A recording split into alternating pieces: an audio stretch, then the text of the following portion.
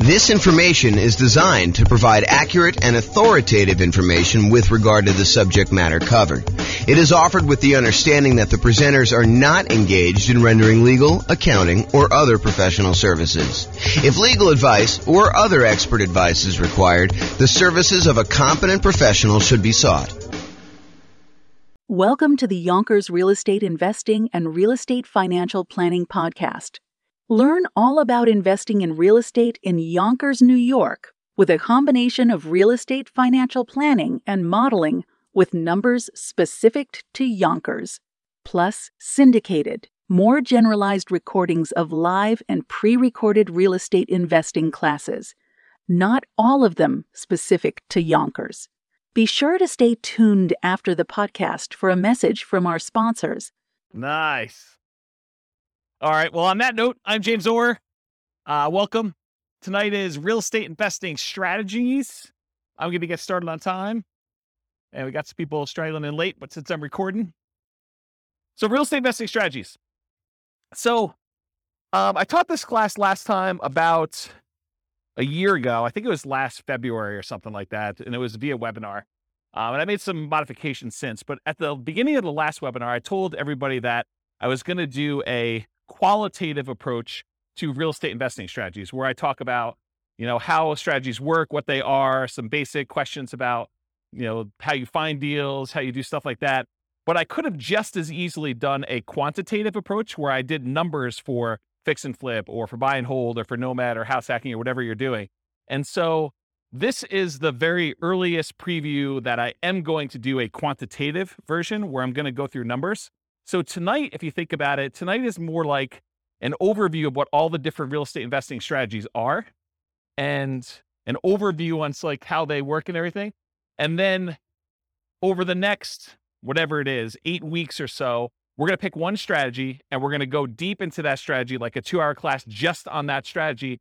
And I will take time to go over quantitative stuff. So I will show you, hey, listen, if you're fixing and flipping and you're doing that for the next X number of years, then you will finally have enough money to achieve financial independence and what those numbers look like doing it that way. For tonight, though, it's not numbers, but eventually you'll be able to see a list of all the different strategies and some variations on those for each one of those 2-hour separate classes. And you'll be able to see how long it takes you to achieve financial independence for each one. And then you can compare and say, oh, if I do house hacking, it's this number. If I do nomad, it's this number. If I do buy and hold, it's this number. If I do fix and flip, it's this number. And then maybe I add some variations in there and like, what if I do a little bit better in fix and flip? Or what if I get a little bit more in rent or things of that nature? So the thinking is tonight is more qualitative. And then the next 8 classes or whatever it is, I put them on the schedule. If you guys can look at the group there, you'll be able to see them. And that's going to be more quantitative. At least that's the plan right now, subject to change. Okay, so here's the list. So I'm just going to go down and I'm going to walk you through all the different strategies. And then there's a bunch of slides that go into more detail, but I'll give you an overview of what to expect tonight. So the first one on the list is all the creative financing stuff. So creative financing, in my mind, is primarily going out, doing marketing, finding some type of seller, usually not in the multiple listing service, and then offering them some type of creative financing solution like owner financing or wrap financing or loan assumption or buying the property on a lease option or buying a property subject to the existing financing, something like that. And we're going to go into detail as to what those are, but that's the creative financing family. And you're not likely to find those inside the MLS. You're likely to find those when you do marketing and you find those deals off market. So we'll go into what all those are in a little bit. The next one on here is buy and hold. And in my mind, buy and hold is buying a property, holding onto it for a long period of time, and usually getting income from it. It doesn't have to, but usually I associate that with getting rent on the property. And that would include the subset of short-term rentals for me. So it's not just buying and holding and leasing to a year-long lease type tenant. It could be buying a property and then converting it to a vacation rental or short-term rental in order to be able to do this.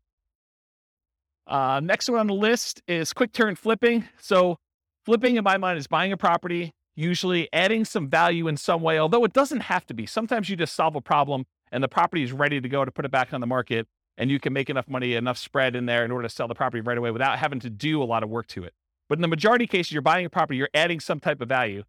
Most traditionally, people think of adding value as doing paint, carpets, replacing a kitchen, fixing a roof, things that kind of upgrade the property, although it doesn't have to be that. It can be solving a problem with the property, subdividing it or breaking it into pieces or combining it with something else or things of that nature. So there's lots of variations on how that works.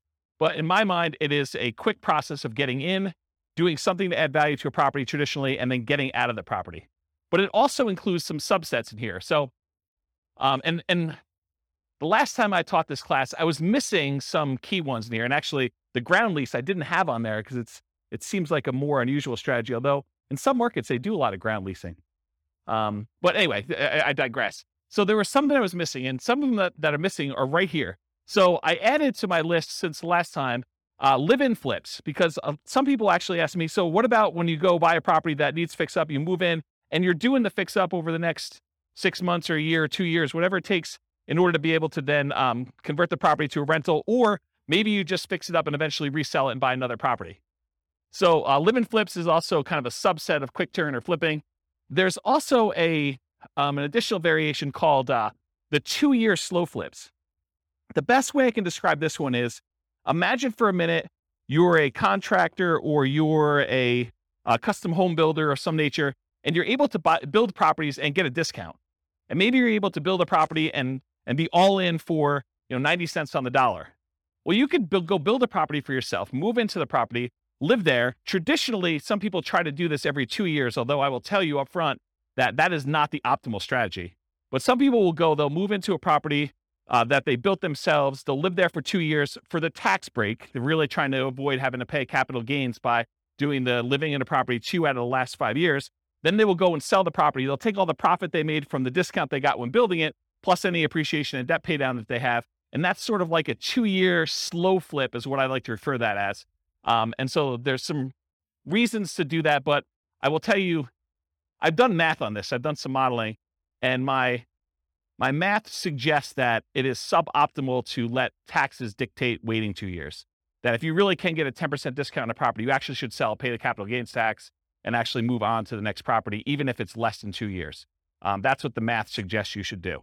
But we can go talk about that when we do the deep dive on those. And then finally, I have partnership flips in here as well. Partnership flips, if you guys haven't heard of this concept, it's pretty interesting. Instead of having to go out and find a deeply discounted property that you're going to buy at a big enough discount to do all your holding costs and to do all the repairs and everything, and then to go resell the property, with a partnership flip, instead you go find a seller who doesn't want to do the work themselves, but they're willing to split the profit with you if you come in and you actually do all the work on the property and then you sell it together. So you don't even have to take ownership of the property. In that case, you just partner. You're almost like a general contractor that says, look, I'll go hire my guys. I'll go do all the work. I will go put up the money for the repairs and all this stuff. And then we will then share in the profit that we're going to make on the deal over a set price that we agreed to at the beginning. And so it's an interesting kind of sub fix and flip model to do it that way. Does that make sense? All right, so that's all the quick turn flipping ones.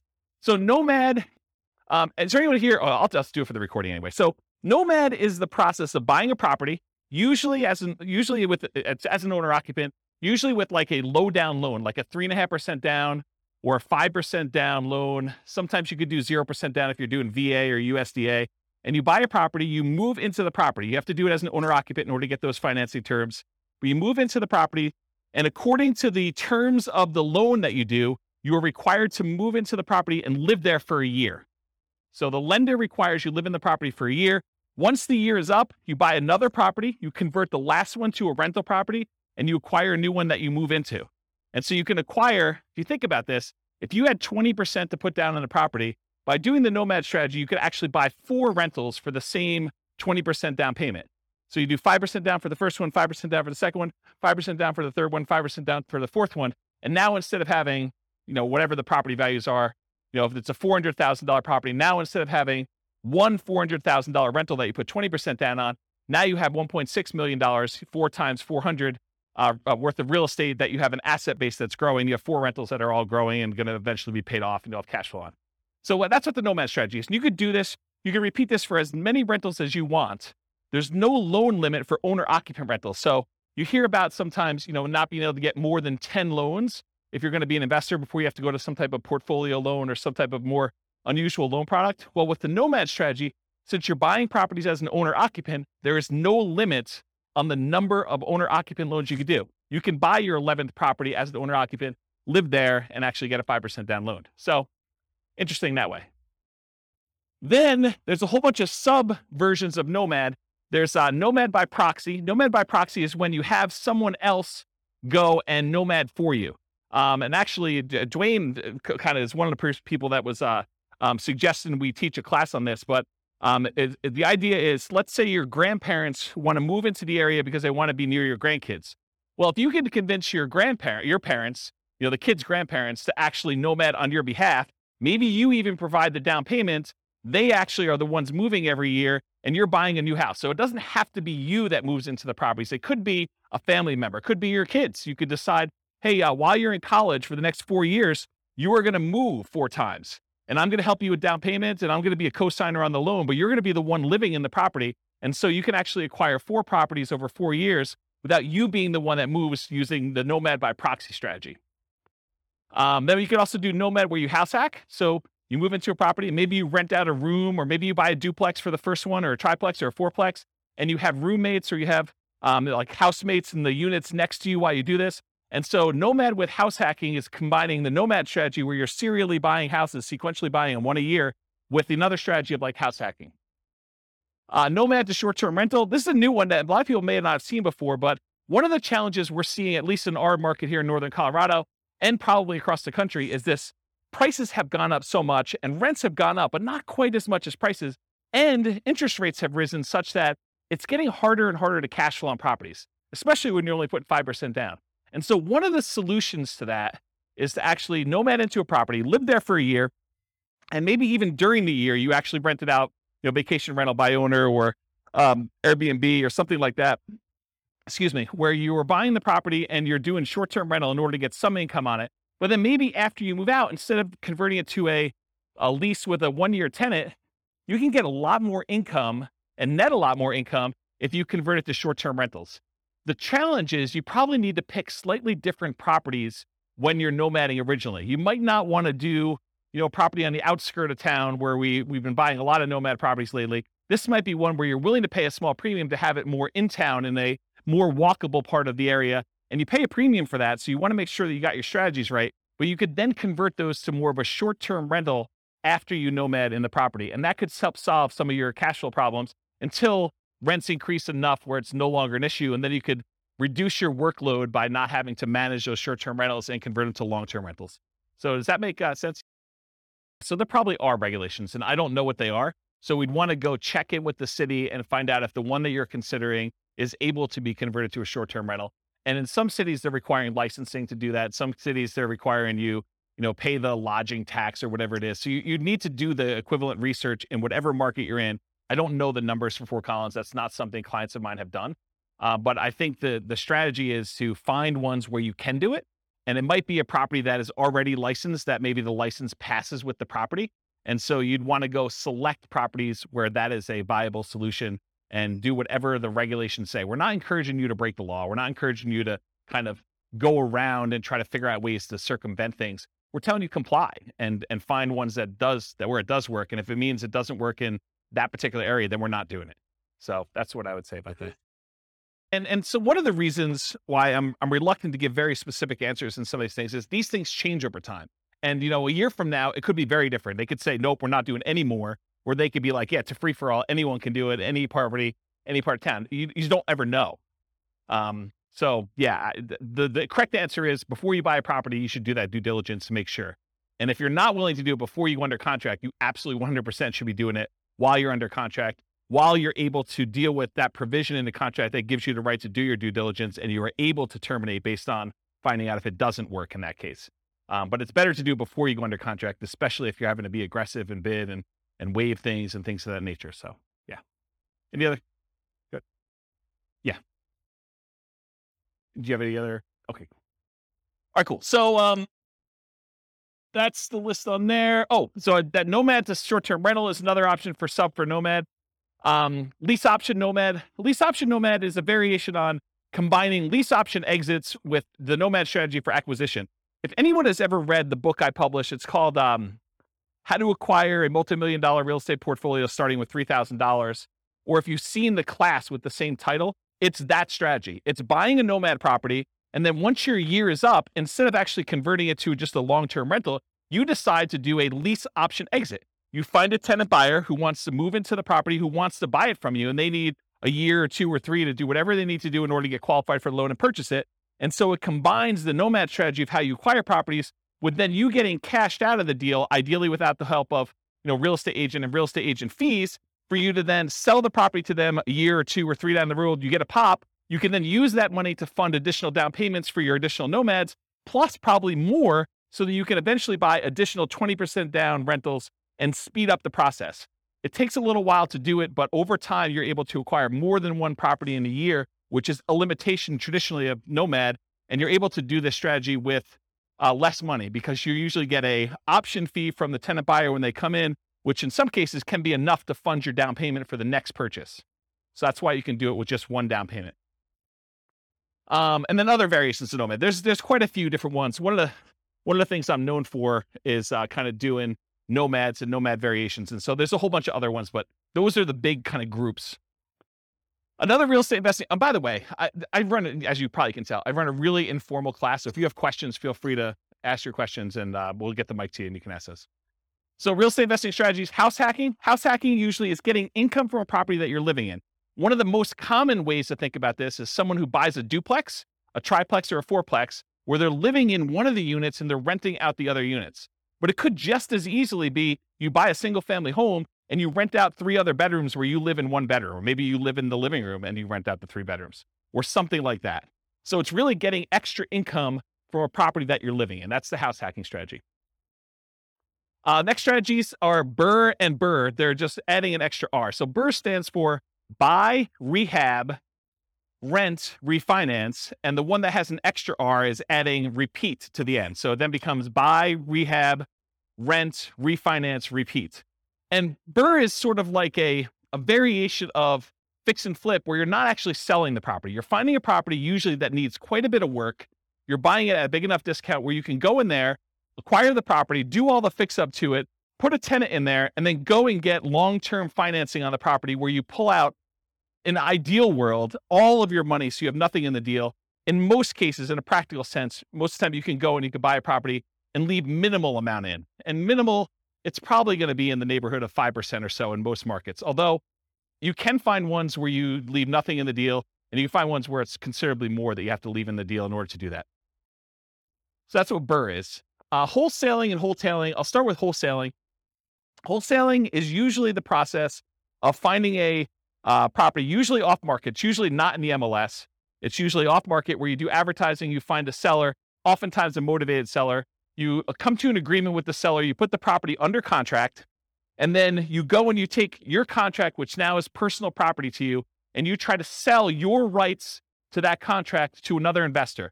And that other investor is going to close on the property and actually pay you a fee to become you in the deal and take over your rights in that contract. Okay. If you think about it, wholesaling is very similar in a lot of ways to what a real estate broker does. So a real estate broker goes out, they have to find a seller who wants to sell a property. They come to an agreement with that seller over what price they want to be able to sell that property for. And then that real estate agent, often with the help of the other real estate agents in the market through the cooperative agreement of the MLS, but a lot of times that real estate agent will go out and they'll try to find a buyer. And then when they sell the property, they get paid a fee. The difference is a real estate wholesaler is actually not representing either party in the transaction. They're acting as a principal, and they're selling their personal rights to the contract to someone else to close on the deal. A real estate broker has obligations to the seller or obligations to the buyer, depending on how their contract is structured. And so they're representing one of the parties in the deal, and they're acting as a middleman, right? They're getting paid a fee to do that. So one of the things I will bring up is, if you want to do wholesaling and you're going to go out and you're going to go find a seller, and it's not just any seller, it's a seller that wants to sell a property at a big discount. And then you got to go find a buyer. And it's not just any buyer. It's a buyer who wants to buy an investment property. You know, sometimes at a big discount. Sometimes it's because it needs a lot of work and it can scare a lot of buyers away. But if you've got to go do the work of finding these rare sellers and finding these somewhat rare buyers and then get paid a fee in the middle for doing that, why not just become a real estate agent and actually go find any seller and then have other real estate agents in the market come find their buyers for you, where you still get paid a fee. Sometimes it's as much as you'd get if a wholesaler. Sometimes it's more. Sometimes it's a little bit less. But then you don't have to do both sides. You can only do one side. In fact, if you want to just go find all the investors that want deals, you could just represent the buyers finding deals for them. And you don't have to go find the sellers, or you can just find the sellers and do it. So I don't know. You're welcome to wholesale, but I've got some different thoughts on that. And the wholesaling is the same idea of wholesaling, except instead of it finding a real estate investor buyer on the other end, a lot of times you're finding a great deal and you're selling it retail to a traditional buyer who's probably going to go live in the property. And so wholesaling is like wholesaling, except you're selling it to a retail buyer. Any questions on any of this? I'm going really fast because I know that I've got a lot of ground to cover. So if I'm confusing anybody, I know some people in this room could teach this class, but I know there's other people that I don't know. And so I don't know what your level of experience is. So if we got questions, let me know. Okay. All right. Options and option auction. So you can go and acquire an option to buy a property. This is not lease optioning where you're leasing the property and you have the rights to buy it. This is just the option where it says, hey, look, I want to be able to buy your property for you for a specific price sometime before a specific date. And so you get the rights to be able to acquire property at a pre-agreed upon price for a specific period of time, often for some money. And so the example I like to use, which is an easy one to understand, although most of them are not this clear cut, but imagine for a minute, you think, or you know that Walmart is coming to town, and you know of a property that the person who owns it does not know about Walmart, and it's not imminent. Walmart may come to town in the next 3 to 5 years, okay? So they're like, hey, look, my property is worth $200,000. You come to them and you say, look, I'll give you $500 for the rights to be able to buy your property for $300,000, $100,000 more than what it's worth today, anytime in the next 5 years. I give you $500 today, and I'll be able to buy it for $300,000. And they think to themselves, it's only worth $200,000 today. This guy wants to give me money to be able to buy it for $300,000. Even if they bought it for $300,000, that's a deal. I would take that. And so they think to themselves, $500, that's free money to me. And they sign an option agreement. Well, 3 years later, Walmart comes into town and you're the holdout. The lot that they want, the corner that they want in town is the one that Walmart wants to build on. And Walmart's coming in and say, look, what's it going to take? And you know that they'll buy it for $400,000. So now you exercise your option. You buy it from the guy for $300,000 because you had enough foresight to get it under contract with an option agreement. You gave them $500. And now Walmart is willing to pay you $400. So you buy it for $300, you sell it to Walmart for $400, and you made $100,000. What happens if Walmart didn't come to town? Well, you're out $500. Okay. So that's the idea behind an option. Now there's a variation to this. It's the option auction strategy. This is another cash flow strategy if you're looking to make money in the short term. So the idea is you go out, you do marketing, you find some type of seller who's somewhat motivated. You come to an agreement on terms for a price that you have an option to buy the property from them for. You get your option in place with the seller. Then you go out and you do a marketing blitz where you do, there's a book on this. I think it's by Bill Efros, I think. It's a 7-day sale. And the idea is you go and you do a marketing blitz for a week or a weekend, and you basically have everyone come through an open house. And then on Sunday night, you ask people who is interested in bidding on this property, and you run an auction in order to sell that property to the highest bidder via, round robin telephone that evening. So basically you call up the first guy, says, the bidding is going to start at $200,000. And it's usually below market where you started at. Would you like to bid $200,000? They're like, yes, great. You call the next guy in the list. Would you like to bid $205,000? Yes. Okay, great. You keep moving around until people drop out, and whatever the price it gets to, as long as it's above your reserve amount, your minimum that you have, then you sell the property, you sell your option to them, and they close on the property and they buy it, and you collect the difference between the numbers. So that's what option auction is. Come on and have a seat. So that's what option auction is. To be kind of comprehensive, I put in here real estate investment trust. It's sort of the odd one out, right? Because a real estate investment trust is not as much a real estate investing strategy as it is a very passive, you're participating in someone else doing some type of large scale real estate syndication. And so you come in, usually through a stockbroker, you pay some money in order to become one of the cash partners in a deal in order to acquire, usually like larger buildings or larger apartment complexes or things of that nature. And so that's what a real estate investing trust is. I put probate on here. That too is also kind of a weird one because it's not as much a real estate investing strategy as a source of deals. And I wanted to sort of be comprehensive about it because it didn't really fit in with everything else. But you could go to state attorneys or probate attorneys, and a lot of times they are dealing with the estate and they don't want to have a piece of real estate in the estate. They want liquidity. they want to have the money to distribute to the heirs instead of a piece of property, especially if it's a large portion of net worth and they can't evenly divide it pretty clearly. So a lot of times they'll go and they'll want to sell a property, and you could come in as a real estate investor. And sometimes these properties, because a lot of times it's elderly people that haven't maintained their property appropriately, they need work or updating. And so it sort of can be an option for a fix and flipper or a burr person or someone who wants to, maybe even nomad into it or something like that. But it's more of a source of deals. So you can get the list of people that are in probate. Probate's when someone dies, in case you didn't know. So someone passed away, they go into probate, and their estate needs to get distributed. So that the process of distributing the assets is called probate. So you can go find those deals that way. And then they have to publish that in the paper. So it becomes a public list. So it's a source of places you can market to. Short sales and foreclosures. Again, this is just a source of deals. I mean, short sales is when a seller needs to get the permission from the bank to pay less than what the balance on the mortgage that's due in order to facilitate a sale. So let's say you have a $400,000 property. Someone owes $400,000. In order to be able to sell the property, the bank has to say, hey, I'm willing to accept slightly less than $400,000 in order to get this sold. Otherwise, it's going to go into foreclosure. We saw a lot of these during 2008, 2009, 2010 kind of era. And since then, we haven't seen very many at all. But this may come back, right? It may come back at some point in the future. So really, that's a strategy where you go and they're usually listed inside the multiple listing service because the real estate agent is usually listing it for the seller, and the seller has gotten permission or will get permission from the bank to accept less than what's owed in order to let a sale go through. And so that's a way to get properties that way. And then foreclosures is once the bank has to take ownership of the property back. So they will foreclose on the property in order to get ownership from the seller who is not paying on their mortgage. So now the bank owns the property. In most cases, during the foreclosure process, there's a foreclosure sale, a lot of times at the courthouse, and the bank will have to bid to get their property back, or other people can bid more than what they owe and try to buy the property that way. But if the other people don't bid it up, then the bank actually forecloses. They take ownership of the property, and then they usually turn around and list it in the MLS as a foreclosure. It's a bank-owned foreclosure inside the MLS, and then real estate investors or anyone can go in there and buy those properties from the MLS, but they're bank-owned. So I think I covered all those. So tax liens and tax deeds. So you could go, if you don't pay your property taxes, the county wants the money that you would otherwise have from property taxes in order to be able to do their good work, do their roads and schools and all that other stuff. So what they often will do is they'll say, hey, if you're an investor, you can come in and you can pay the property taxes on behalf of Johnny Seller or Johnny Homeowner. Johnny Homeowner hasn't paid the property taxes, so you as the investor come in, you pay the taxes on behalf of Johnny Homeowner to the city or the county, and then Johnny Homeowner needs to actually pay you the taxes back plus an interest rate.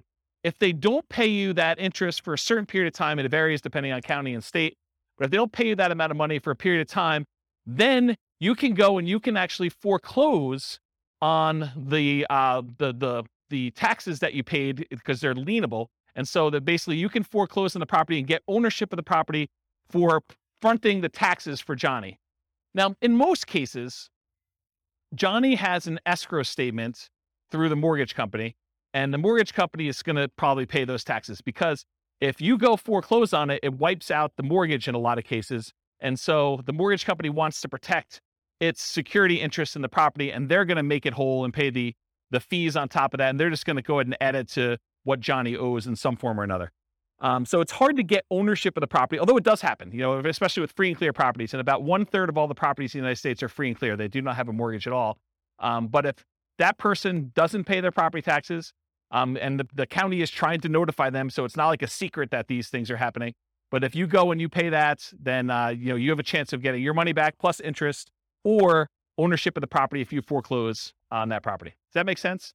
And tax deeds, in some counties or states, there are properties where it's already past the period of time where you can foreclose. You could literally go into the tax office, say, what tax liens or tax deeds or stuff that you have on hand, and you can go and say, okay, I want one that is already past the period of time, and I can initiate foreclosure proceedings right away. And so there's a way to do that where you kind of do it. And these have become much more popular. There was a time when this was sort of like a hidden secret for people, but at this point, it's pretty well publicized and pretty well known. Any questions on this? You guys know about all these? Is this like me? Okay, this is like all new information for everybody. Okay, and then finally on my list, partnerships/syndication, which I sort of think of in some of the same ways. So when you have a partnership, I like to break down when you do real estate partnerships into 3 roles.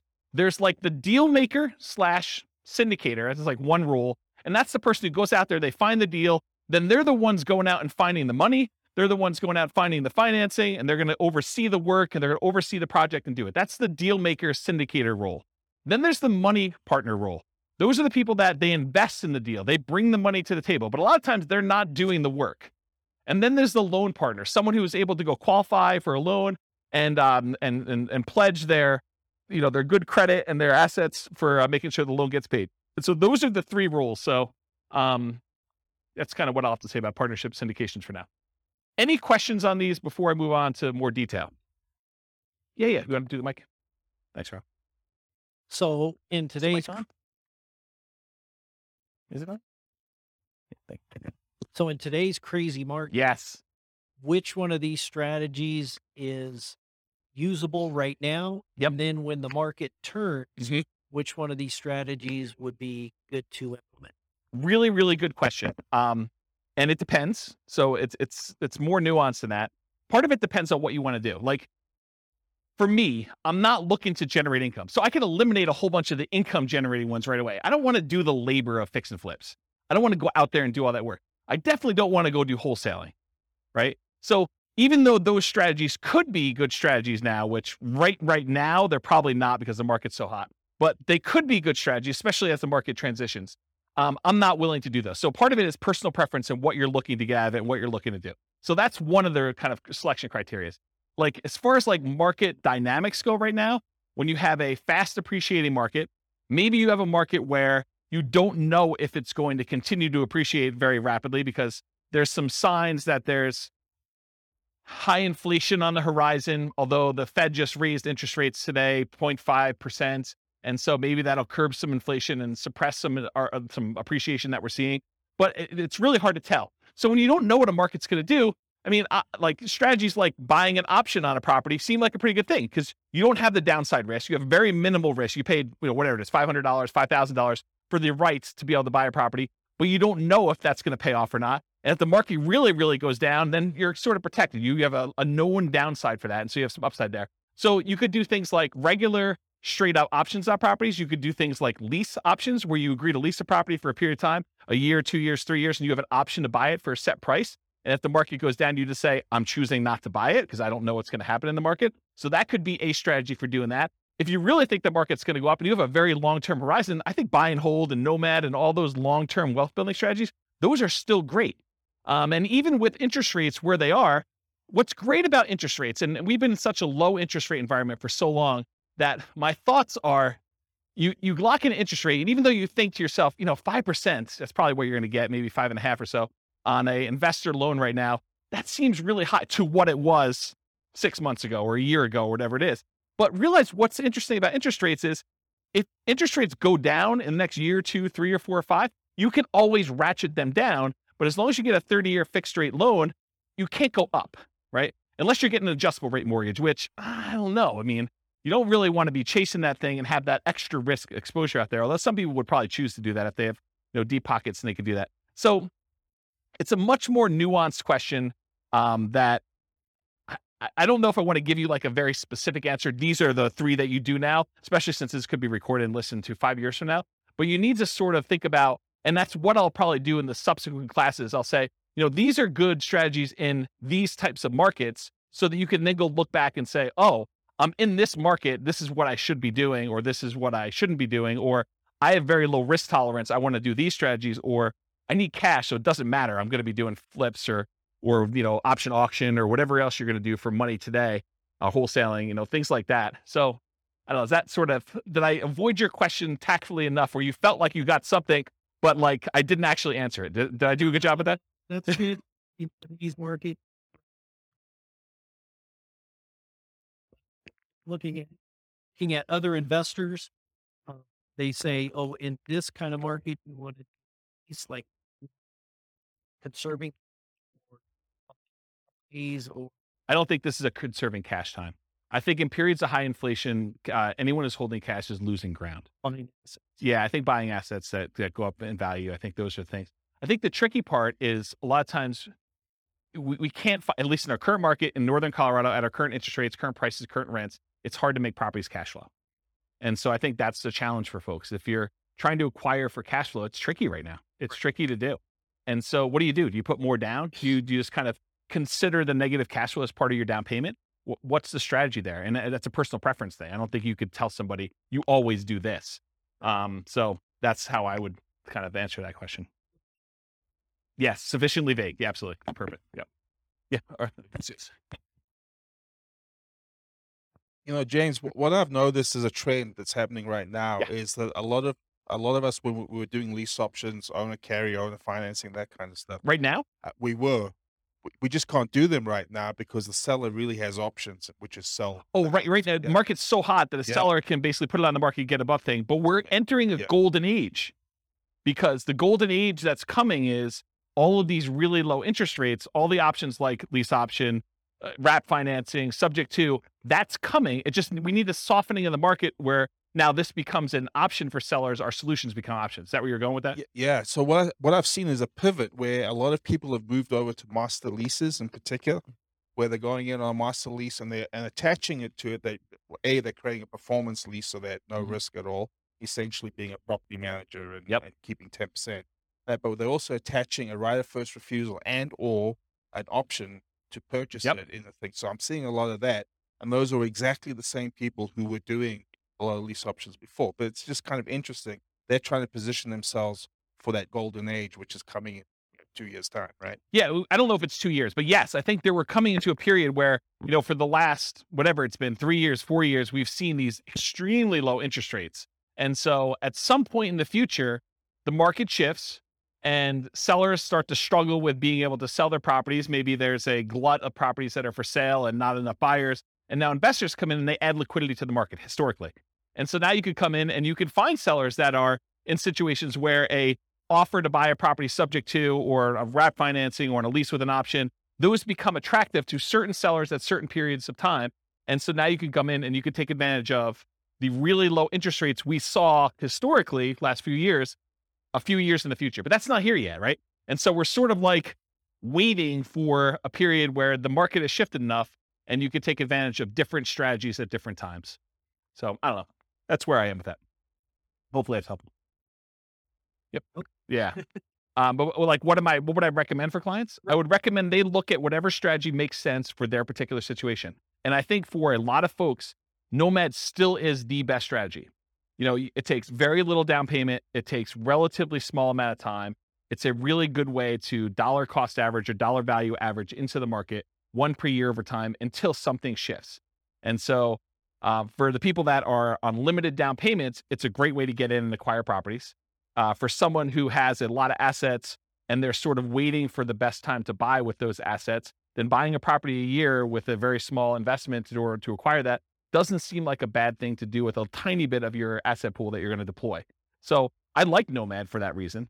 If you're trying to like, hey, I've got $1 million or $2 million or $5 million and I need to place it because I don't like the risks of the stock market right now or whatever else I've got, and I got to put it into real estate, it's a tricky time because it's hard to produce cash flow unless you put a lot more down. You're buying properties all cash or you're putting 25, 30, 35% down, at least in our market. In other markets may be different, right? So it depends on the client and what they're doing. You're a real estate broker. You sort of know this. The thinking is you have to go to the client and find out what they're trying to accomplish and say, these are the options that you can do based on what you're trying to accomplish. This one's not amazing right now, but where else can you do better than, and you tell them what the numbers are for that deal at that time in the market right then, right? So we run numbers with Nomad right now. Cash flow is really negative, right? When you kind of do it in our marketplace, but you look at the overall return. Can you beat this? And where can you beat it? Long term. Not even long term. You say in the next year, this is what we expect this Nomad property to do. It's, negative X in cash flow. It's positive X in depreciation. It's, positive X in appreciation and positive X in a down payment. Overall, it's net, whatever, positive or negative. In most cases, it's still going to be net positive, right? It's still going to be a positive return, even with really negative cash flow. So you look at that and you say, can you beat this return somewhere else? Otherwise, let's do one Nomad property. You got to wait a year anyway before you can do the next one. There's no pressure. We can just, if the market changes and we have to shift, not a big deal. You have a property. You could live in it. You could sell it. You convert it to a rental. You could do short-term rental, whatever you want to do with it. Now you've got one asset. Then we decide, we go out 9 months into the future and you reevaluate the kind of playing field at that point. You say, okay, I've got this amount of down payment. This is what the market looks like. This is what interest rates are. This is what rents are. This is what prices are. What can we do? And so I think you then look and you make decisions. Unless somebody has a lot of money and they're trying to deploy it right away, that's the big risk of what do you do with all of it? Do you space it out? Do you make one big investment and try to acquire a whole bunch of properties? Are you trying to buy some big multifamily, which is hard to do in our marketplace and cap rates are kind of wacky right now to begin with? I think so. I think they're slowing down because it's hard to even get deals. The last 6 months in our marketplace, probably longer than that, but the last 6 months in our marketplace, we've seen people bidding on properties where there were 20 offers. And it's hard to do 5% down for Nomad and make up 10% additional in price as a down payment. Now you're at 15% down, right? I'm rounding, but it's more than the 5% down. So it's hard to do that in this marketplace.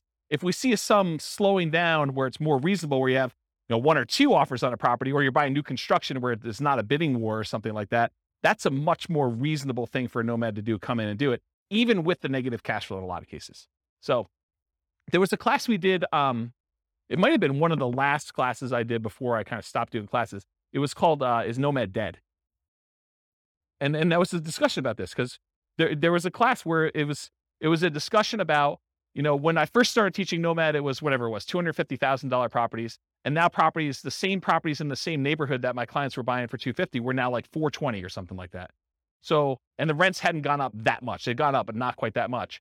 So like we ran the numbers of like then versus today. And I showed them the difference of what it was like buying Nomad in the golden age, which it really wasn't a golden age. It was just whatever the market was at the time. And then what it was then. And I said, okay, so here are the numbers back then. Yeah, they're not as good as they are today, but can you beat this somewhere else? If so, go do that, right? Like I don't have any preference. But if you can't beat that, this seems like a good thing to invest in. And then you can go and make a decision. And I think that's a good way to look at it all the time. Every time you make a decision about Nomad, you're like, okay, this is what it looks like if I could buy today. Should I do that? Or can I do something else? Can I go buy Dogecoin, or can I go buy GameStop, or go buy Twitter, or that, Activision Blizzard, with their acquisition or whatever they're doing. Some of this like opportunity where you think, okay, well, I could do better than Nomad. Well, then do that. Okay. Which I think maybe just put it on. I don't even think you could decide that, right? That's your choice. But I don't think that's something I would recommend. And there is a number at which someone's like, I can't swallow X dollars negative money. Good discussion. All right. If we go over, it's all you though. Okay, here we go. Because that was slide 1 of like 100. All right, here we go. So I wanted to start this early, but I wanted to give you the like content of the class first before we got here. So get rich quick versus get rich slow. In general, if you're thinking about, okay, I want to get involved in investing in real estate, there's a need for you to put food on the table, to put gas in the car, to kind of pay for health insurance, whatever you're doing. So you need money to live on. So you need a way to generate income to live on while you build wealth in some form or another. If you have enough assets to acquire properties to generate that income, that's great. Most folks do not, though. They're not coming in with $5 million that they can deploy and buy a whole bunch of rentals and generate cash flow to live on if they're going to do that. So that means you need either one of 2 options. You either need to get a job that provides income to live on, and maybe take some of the capital from that job and deploy it into real estate to then use the real estate to build wealth over time. Or you need to become a real estate entrepreneur and generate income through entrepreneurial activities in the real estate industry. This is essentially starting a real estate business, doing the strategies that are most likely to generate very short-term money, which is really just a job in the real estate field. So jobs in the real estate field look a lot like wholesaling, fix and flip, real estate brokerage, things like that generate like money that you could put food on the table in a very reasonable amount of time.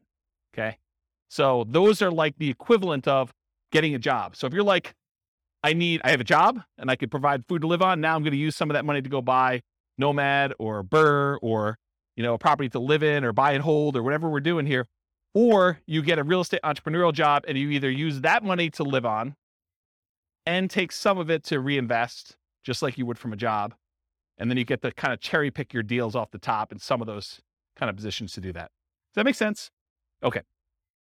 Then, with all this stuff being said, invest for more passive cash flow and wealth building.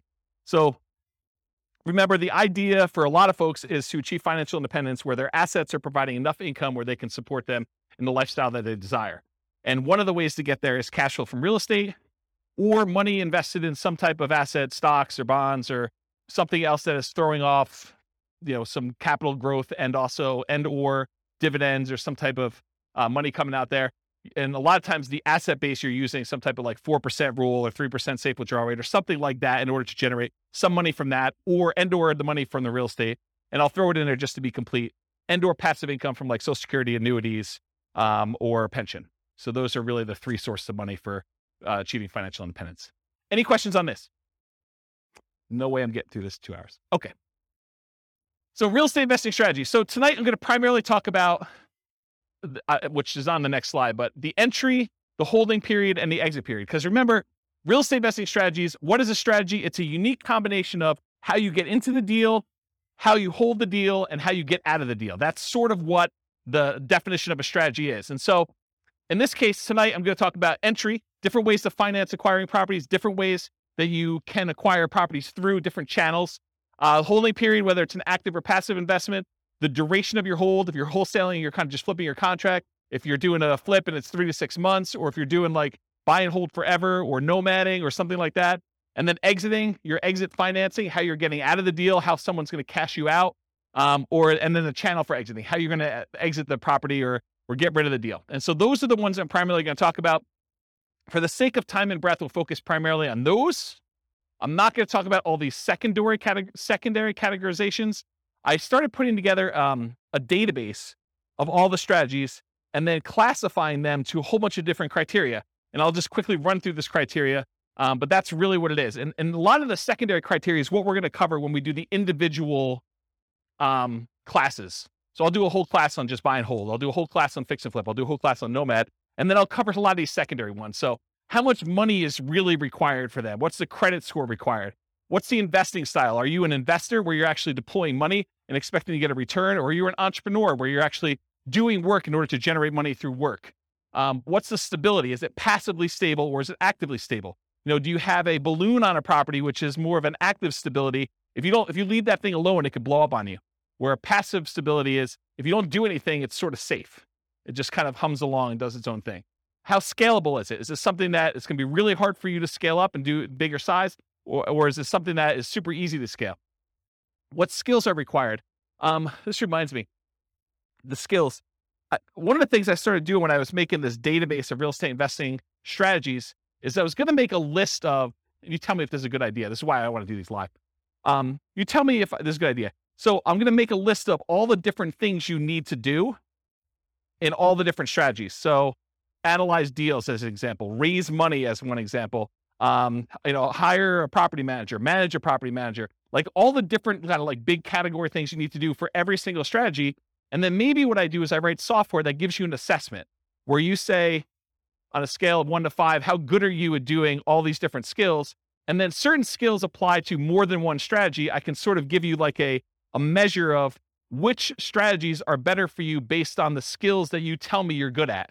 And I give you almost like an assessment for becoming a real estate investor. You tell me what you're good at, what you like doing, and I spit back out to you and say, well, these are the strategies based on what you tell me you're good at that you should consider doing. Is that a good idea or a bad idea? Oh, you have questions? That's a great idea.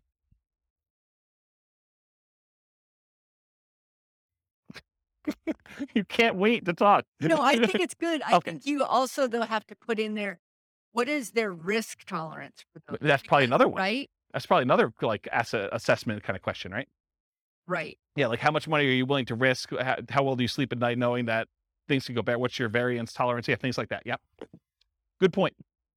So skills required, sales, analysis, property management as some examples. What's your risk exposure rating? Like how risky is the strategy overall?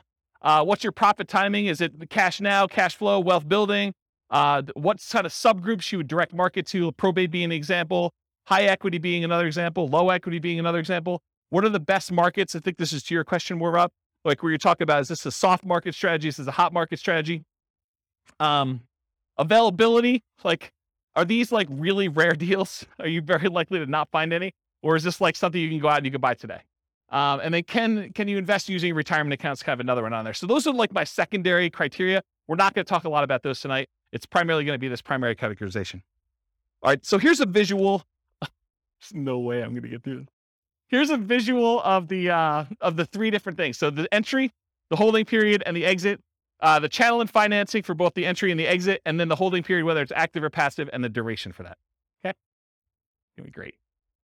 All right, so buying, acquiring, entry into real estate market consists of two major considerations: the channel, the source of where you can find those deals, and then how do you finance it? All right, financing when buying. So these are the lists of all the different ways to kind of finance or fund the acquisition of a particular strategy. So cash, it's a really obvious one. You want to go buy a property, you put up all the cash, you go buy it. But there's also cash equivalents. There's things like, I want to go do fix and flip and I have a free and clear property. Instead of actually selling my free and clear property, I could go put a home equity line of credit on that property and then only pull the money out that I need in order to fund the acquisition of my fix and flip. And so that's sort of like a quasi-cash equivalent, because it looks like cash, but you had to borrow money from yourself in order to be able to do that. Or if you have $1 million invested in the stocks and you want to use a margin account, you can go borrow up to 50% of your stock holdings and use that money in order to acquire the deal. Yeah, you're adding some leverage or risk into it, but that's the idea behind cash equivalent. Traditional owner-occupant loans, this is usually for stuff like house hacking or Nomad or things like that. You can get 0% down VA or USDA loans in order to acquire properties as an owner-occupant. You can do 3.5% down loans to buy single-family homes, duplexes, triplexes, or fourplexes as an owner-occupant, and you can do 5% down conventional financing in order to acquire these properties. And everything except for the 0% down VA has PMI. If you put less than 20% down, VA instead has a funding fee, sort of like a prepaid fee you pay up front that takes care of the insurance risk that VA has for putting less than 20% down. So those are kind of the traditional owner-occupant type loans. You could do 20% down or more, then you don't have PMI anymore, but most investors are probably going to not opt to do that. Traditional non-owner-occupant loans, that's usually 20% down. A lot of times we'll move to 25% down because the interest rate is so much better, moving to 25% down. And the cash flow improves a little bit because you're borrowing a little bit less. So a lot of times you'll do that. There are 15, as of right now, there are 15% down non-owner-occupant loans you can get. They usually have PMI associated with them. And depending on what you're going for, you're trying to make more of an appreciation play or you're making more of a cash flow play, you would choose those loans based on what you're trying to do there, in my opinion. Creative financing, we talked a little bit about these. I'll go into detail a little later, but there's owner financing. That's when the owner of the property acts like the bank. They allow you to make monthly payments to them in order to buy the property. There's wrap financing, where the owner of the property has a loan in place that they have with a bank or something like that. And they're saying, hey, look, I owe $50,000 on this property, but you want to buy it from me for $400,000. So I'll tell you what I'll do. I will offer you owner financing, but we have to make part of the payment go to the $50,000 underlying loan. So I'm going to wrap the $50,000 loan. You're going to make a payment to me for $1,500 a month, and $300 of that I'm going to pay to the underlying $50,000 mortgage on the property. So they've wrapped their own loan and they've offered you the ability to do that. So that's an example of wrap financing. Loan assumption is when you formally go to a bank and you formally assume the loan. You qualify in a lot of cases to assume the loan. They make sure that the loan gets switched to your name. You are now formally responsible. That loan shows up on your credit report. That's what loan assumption is. Then the next one is all the rent-to-own family. That's rent-to-own, lease option, lease purchase. Those are the rent-to-own type things. That's another way to acquire properties. Agreement for deed. This is like when you buy your car, you don't technically own your car until after you paid off the loan that you have from the bank. And so this is sort of like the car loan version of buying a house. You have a contract in place, you make monthly payments on that contract, and then when you made all the payments on that contract, then and only then the seller actually provides you a deed to the property that says you own it. Okay. And then subject to. Subject to is where you actually transfer, the seller deeds you the property. You now are the owner of the property because deed signifies ownership. So the seller deeds you the property, but you do not pay off the mortgage. You just start sending in payments to the bank on that underlying mortgage. You do not go to the lender and say, I would like to formally assume that loan. You basically just say, seller has deeded me the property. I'm making payments on the seller's old mortgage, and you're not paying it off until it's paid off through its normal payment process or you sell it. Okay? So that's the difference between subject to and loan assumption. You can partner on a deal. The partner can do any of these, right? They can go get cash. They can do traditional non-owner occupied financing, or maybe they do something else. No financing required. So in some cases, like when you're wholesaling, you may not need financing. You're actually getting a property under contract and you're selling the rights to your contract. So you may not need financing on it at all. Hard money. A lot of times if you're buying a fix and flip property, you will go get a professional lender who's used to lending on properties that need fix up. And a lot of times they'll do, 70% loan to value or 80% loan to value, or 65% loan to value. A lot of times there'll be points. A point is percentage of the loan amount that you're taking that you pay as a fee up front in order to get the loan. And then there's an interest rate, usually 8, 9, 10, 12, 15, 20%, depending on what the interest rate at the time is and how good you are negotiating and their programs and things of that nature. So that's what hard money is. There's also a version of hard money where if you're wholesaling a deal and for some reason you're unable or unwilling to assign your contract to someone else, you can go and say, I want transactional funding. It's also called dough for a day, where you go to the title company and there's a lender that provides you money in order to close on your deal. And then the very next day you pay it off, or later that afternoon, you pay it off and sell it to someone else. And so you need money, but it's only for like a really short period of time. Transactional funding is the name of that, or dough for a day. Private money is when you get like Aunt Sally to loan you money. This is not a professional lender. It's not like you're going to go and market to find private lenders.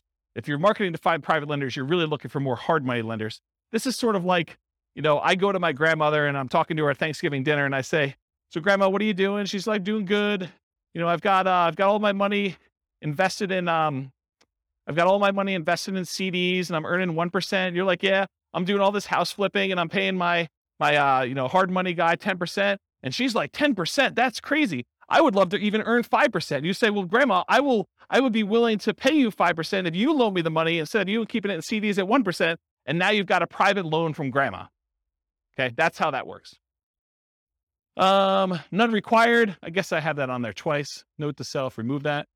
Utilize existing seller's ownership. This is like an example with the partnership flip, where you're going and you're partnering with the seller, and then you're coming in, you're going to provide all the repairs and do all the work and bring in the contractors and do that, and then you're going to split the profit. Well, you don't really need financing for that. You're utilizing that the seller already owns the property. Maybe they've got a mortgage on it. They're just going to keep making their mortgage payment, but you don't have to come in with new financing in that case. And then private mortgage insurance, that's needed whenever you put less than 20% down on a property. There'll be private mortgage insurance involved, with the exception of VA loans, which have that funding fee instead. Or Grandma. Grandma doesn't have PMI. Any questions on financing? Sweet. Channels when buying. You'll notice, I'll point it out if you don't, that there's an alligator behind this thing. And the alligator is for a reason. Finding deals is like looking for an alligator in a lot of ways. And I'll explain what I mean. If you wanted to find an alligator, you could, in theory, go down into the sewers of New York City, and it's possible someone recently flushed an alligator down there, and you could stumble upon an alligator and find one. That is definitely a possibility, right? But if you really want to find alligators, you're probably going to Florida. And if you really, really want to find alligators, you're probably going to the Everglades, okay? The same thing is with deals. Could you find a subject to deal, a deal where the seller is willing to deed you the property and you just start making payments on their mortgage? Could you find a subject to deal in the MLS? Could you find an alligator in the sewers of New York City? Yes, it's possible. But if you really want to find a subject to deal, you probably want to go find some type of for sale by owner. And probably, if you really want to do it, and that's like the Florida equivalent, you probably want to actually go and find a for sale by owner that's not already marketing their property and doing the advertising themselves and looking for more of like a retail buyer. You probably want to do some type of marketing to uncover some type of motivated seller of some sort, and then find it where subject to actually makes sense and it's a deal for them. Does that make sense? Do you understand why I use the alligator analogy? Okay. All right, so where can you find deals? You can find them inside the MLS, including, which some people don't believe, you find foreclosures inside the MLS, because that's where banks list them after they've taken them back as foreclosures. You could also find short sales. Short sales are when the lender accepts less than what is owed in order to facilitate a sale, and those show up in the MLS. Then you have the whole for sale by owner group. there's actively marketed for sale by owners. This is when a for sale by owner puts a sign in their yard, they put up their ad on Craigslist, they put up their ad on Zillow, and all those other places, and they are trying to actively sell their properties themselves. That's an actively marketed for sale by owner. But then you also have hidden for sale by owners. These are properties that are for sale by the owner. There's no agent involved, but you find these through marketing, sending out direct mail, putting up ads on Google or whatever else you're doing, and making a website, doing networking, telling people, hey, listen, if you ever want to sell your house or you know someone who wants to sell, I'm a buyer, I'm an investor, I'm looking for properties that I can do work on and flip or whatever you're looking for. So through marketing and networking are the two ways to find non-actively marketed for sale by owners. You can also find deals from wholesalers. So wholesalers are out there usually doing these stuff, hidden for sale by owner stuff, marketing and networking in order to find deals. That's primarily where wholesalers find deals. And so the wholesalers can be the source of those deals. They become the middleman. They almost become like a subset of the multiple listing service, except they're a one-person MLS. They find their own deals, they put them under contract, and then they're trying to sell their contract to someone else. Tax lien or tax lien sales. Auctions. So when a property is delinquent enough, the bank will start the foreclosure process, and then they will have an auction to bid on basically what they owe on the property or what someone else is willing to bid in order to buy the property. And so there's foreclosure auctions. There's also IRS and other government auctions, like a DEA auction. So if a house gets seized for, I don't know, before it was, growing weed, I mean, you could have your house seized. I mean, until it federally becomes legal, technically could be seized by the DEA for that. Or you don't pay your taxes and the IRS decides to seize your property and they offer it on auction. So you could do those types of auctions in order to find some properties. But, I remember before I was telling you about like how accessible are deals, like what's the commonality, how available are they? It's a relatively small list, right? I mean, it's not like you've got MLS size number of properties going through the IRS sales or DEA sales, right? Make sense? Russian yachts. There's a whole bunch of Russian yachts for sale right now. Stockbrokers, you can use those to acquire REITs, real estate investment trusts. Syndicators, someone who's going to go and put together a syndication. They're going to buy a big apartment complex and they want to sell their, shares of their syndication to you. And then REO is real estate owned by banks. So in some cases, some banks, they may take back a portfolio of properties and instead of listing them in MLS, they may actually fish it out to their real estate investor clients first. And so any properties owned by the bank, real estate owned, could also be offered directly from the bank in that case. Any questions on this? Sweet. Making up time. All right, so that was the entry stuff. Now we're going to talk about holding. So you have two groups, active or passive, and then duration. So active or passive, you're actively adding value, like doing a fix and flip. And is the property vacant or is it owner occupant? Are you doing like a fix and flip where it's a property that's vacant, you're doing work on it, or is it like a live-in flip that you're doing over the next 6 months or year or 2 years or whatever you're doing? Those are kind of the two ways to think about it. Active income, rent. It may or may not choose to actively do things to add value during this period. It's up to you as to whether or not you want to. And that's receiving rent. That's the active process of receiving rent on a property. Or owner financing, where you actually sell the property and you're collecting money from the property that way. And then passive, whether you're not really directly involved, you've made an investment, like you've invested in a syndication or you invested in a real estate investment trust, and you've just got your money out there. You're not really doing anything at all. Reminder to self, I need to add making hard money loans as sort of like a tangential real estate investing strategy, because I think a lot of investors aspire to become hard money lenders. So I should probably make a note to add that. Duration. Just contract. Are you wholesaling a deal? You're going to go under contract. You're going to sell your contract. The only period of time that you're actually kind of even quasi owning, you don't really own, but you have equitable title in the property when you own when you have the contract on it. So that's sort of like just the contract period for wholesaling. Forever. You're going to buy and you're going to hold. You're never selling that thing. Or everything in between. I'm going to hold it for 6 months. I'm going to hold it for a year. I'm going to hold it for 3 years. I'm going to do lease option exit whenever the tenant buyer cashes me out. Whatever that is for you. Any questions on holding? Am I going too fast? I feel like I'm like flying. I feel like, what's that guy in the Top Gun movies where he's doing his jets thing? All right, pause for beverage. Not a lot of notes, huh? Nothing I told you is new, huh? All right, financing when selling. Traditional financing, you'll notice there's some on here that are like, that were in the other one that are not out when you sell because you're not really using those. Although it's possible, I guess someone could come in and do, private loan or whatever it is. Yeah. So traditional financing when selling, cash, it looks like cash to you. That's what my cash note is. So if someone comes in with a loan, it doesn't matter if they got a traditional loan. The title company is going to give you a check. It's going to look like cash. Owner-occupant, non-owner-occupant loans, the buyers and/or family and/or partners, hard and private money, those coming in, and then all the different creative financing things, depending on how you're exiting. If you're doing like a more entrepreneurial approach where you're out there finding lease option properties and then you're turning around, you're offering the property on a lease option to a tenant buyer, that's sort of like sandwich lease optioning. So this could be an exit strategy for you, is using kind of like the rent to own and others, lease option exit. But all the owner financing, wrap financing, loan assumption, rent to own, agreement for deed, and subject to, those are other ways to exit the property. Okay. Channels when selling, you can hold it forever, so you don't ever sell it at all. You can sell through others. For example, multiple listing service, real estate brokers, or wholesalers. If you want to be the person that provides the deal, the wholesaler, you can do that. For sale by owner, where you do the marketing yourself, you either actively market it, put it on Zillow, put it on Craigslist, put the sign in the yard, go door to door. You could be a hidden for sale by owner where you don't even know that your property is for sale. Someone comes to you and they want to buy it. You have an unsolicited offer. You could be out networking and someone says to you, I really need a property in XYZ neighborhood. You're like, I happen to own a property there. Are you interested in selling it to me? Are you interested in buying it from me? Sure am. You could offer it at rent to own. You could do lease options, exits to people. You can offer rent to own properties. You could decide to do that auction strategy, like when we did that option auction. You get the option on the property and then you auction it off to someone else.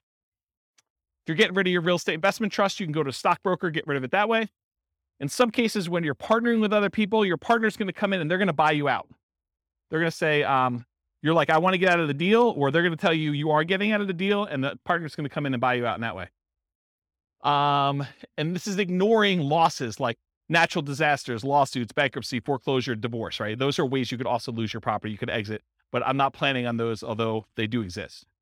Any questions on selling? Making up ground. All right, good. All right, so here are the 6 types of creative financing. I've been kind of telling you all night that I'm going to get to these. I'm finally getting to them, although I have sort of told you about them at some point. So I guess I probably should put this earlier. So here are the 6. We've already talked about what they are. There's a slide for each, so I'm going to go through them. All right, here's a warning. So how many people in here are interested in doing these creative financing type deals? Owner financing, wrap financing, lease option, subject to, just one person? Oh, okay. All right, so if you're going to do these, this class is not enough information for you to do them, okay? Any course you buy online is not enough information for you to do that. You absolutely, 100%, should do a consultation with an attorney in the market you plan on doing the deals and make sure you have the correct paperwork, the correct way to structure the deal so that you don't get in trouble, okay? There's a slide on this coming up, but this is like you're given great power, which with it comes great responsibility. You could really screw somebody over with this. And you could screw them over like unintentionally. You just structure it wrong and you don't realize it, and then something happens to you and it's bad, okay? So you really, really want to make sure, and you don't know what you don't know, right? Like everyone thinks, oh, I did the course, I paid the $1,000, I got the whole thing done. I mean, I got 8 hours of training on how to do lease options. I know everything. Maybe not there, okay? So I strongly recommend you always get the advice of and use an attorney use an attorney on all creative transactions. Now, after you've done 1 or 2 of them, can you probably replicate what they did in most cases? Probably, right? I mean, I think that's probably true. Although there's nuance and differences in each deal, and an attorney may save you from making a mistake on one. If you think of it as the attorney's just an expense of getting this kind of creative transaction done, you could look at it as an acquisition cost. I think that's prudent to do. So these can be complex, highly nuanced transactions. If done incorrectly, you can get you in expensive trouble. Whatever it is, $1,000 or $2,000 you pay for an attorney to do it right could save you $500,000 later. So that's a good return on investment, in my opinion. All right. It has to be win-win or no deal. So with great power comes great responsibility. It's from one of the Spider-Man movies. I forget which, but I think that's an appropriate thing to say here. Yes, you probably could structure deals that are not win, where you take advantage of people, especially people in sort of like rough situations where they've got things going on, where they're motivated to sell a property for whatever reason. They may not be thinking clearly. They may be in a position where if you were unscrupulous, you could take advantage of them. And for all of you that are local, if I hear about you doing something unscrupulous, if I hear you took advantage of somebody, I will do everything in my power to ruin your business. I'll just tell you straight up, okay? You'll be removed from this group because I don't want someone looking up your name and saying, oh, so-and-so is part of that investor club. They must have learned how to do this crazy, stupid stuff from there. And I'm going to go ahead and assume that James taught it to him and all that stuff. So our community is small enough that you will be removed from the group, but it will not end there. If I find out that you did something unscrupulous, I will go out of my way to say, do not do business with so-and-so. And it will get ugly. So I'm just telling you up front, don't do it. Okay. You'll be banned from meetings. You'll be removed from a member. I banned, I think it's 13 people at this point from the group, in case you're wondering. You should only do deals that are win-win for all involved. It should be win-win or no deal at all. Does anyone have any questions on that? This is your chance to ask me. Yeah, exactly. All right. No questions? Wow, it got really silent in here. Like, you guys are like, holy crap. I mean, you got to understand, you guys don't pay for these, right? So there's zero incentive for me to keep you around. You guys understand that, right? Like, I'm like, this is sort of like, you're coming here for free. If you're going to do like bad stuff, I don't want you here. And I'm not losing any money by having you not be here. Right? You get that. And in fact, you could hurt me. So there you go. All right. Now that I've kind of gone down that dark hole, what are the benefits of financing? Why would you want to consider doing these types of deals? So little or no down payment required. You know, if you're trying to buy a property with a lease option, you know, it's not like you need to come up with 5% down or 20% down in order to do those types of deals usually. Although it's completely negotiable. It's typically the same benefit as Nomad, except you don't need to move in. You know, with Nomad, we're able to buy a property with 0% down, 3.5% down, 5% down. So a lot of times you can acquire these creative financing deals with similar down payment sizes, except there's no requirement for you to move into the property and live there. So it's great in that way. A traditional down payment, usually 20 to 25%. You can do it with less in some circumstances with that 15% thing. If you're doing more traditional, like non-owner occupant financing. It's possible to buy without bank qualifying. So you don't have to go to a bank and get qualified. You can buy with credit blemishes. If you recently had a bankruptcy or foreclosure or short sale, you should probably be in a good financial position before you start making payments on someone else's loan or telling them that you can perform, because you don't want to be in a situation where you file bankruptcy and you're heading there again and you tell a seller, I could take care of your $2,000 a month payment and I'm good for it. I don't think that's a good idea. So you can buy them with bankruptcy, foreclosure, or short sales, because a lot of times the seller is not going to say to you, hey, I want to pull your credit report. I want to do a full credit check on you. I want to see like all your financials. A lot of times they're allowing you to buy properties without a lot of that background done. Although they can require it, it's a negotiation. You can buy without income qualification. So if you go to a bank, you get traditional financing, they're going to pull everything and do income qualification on you.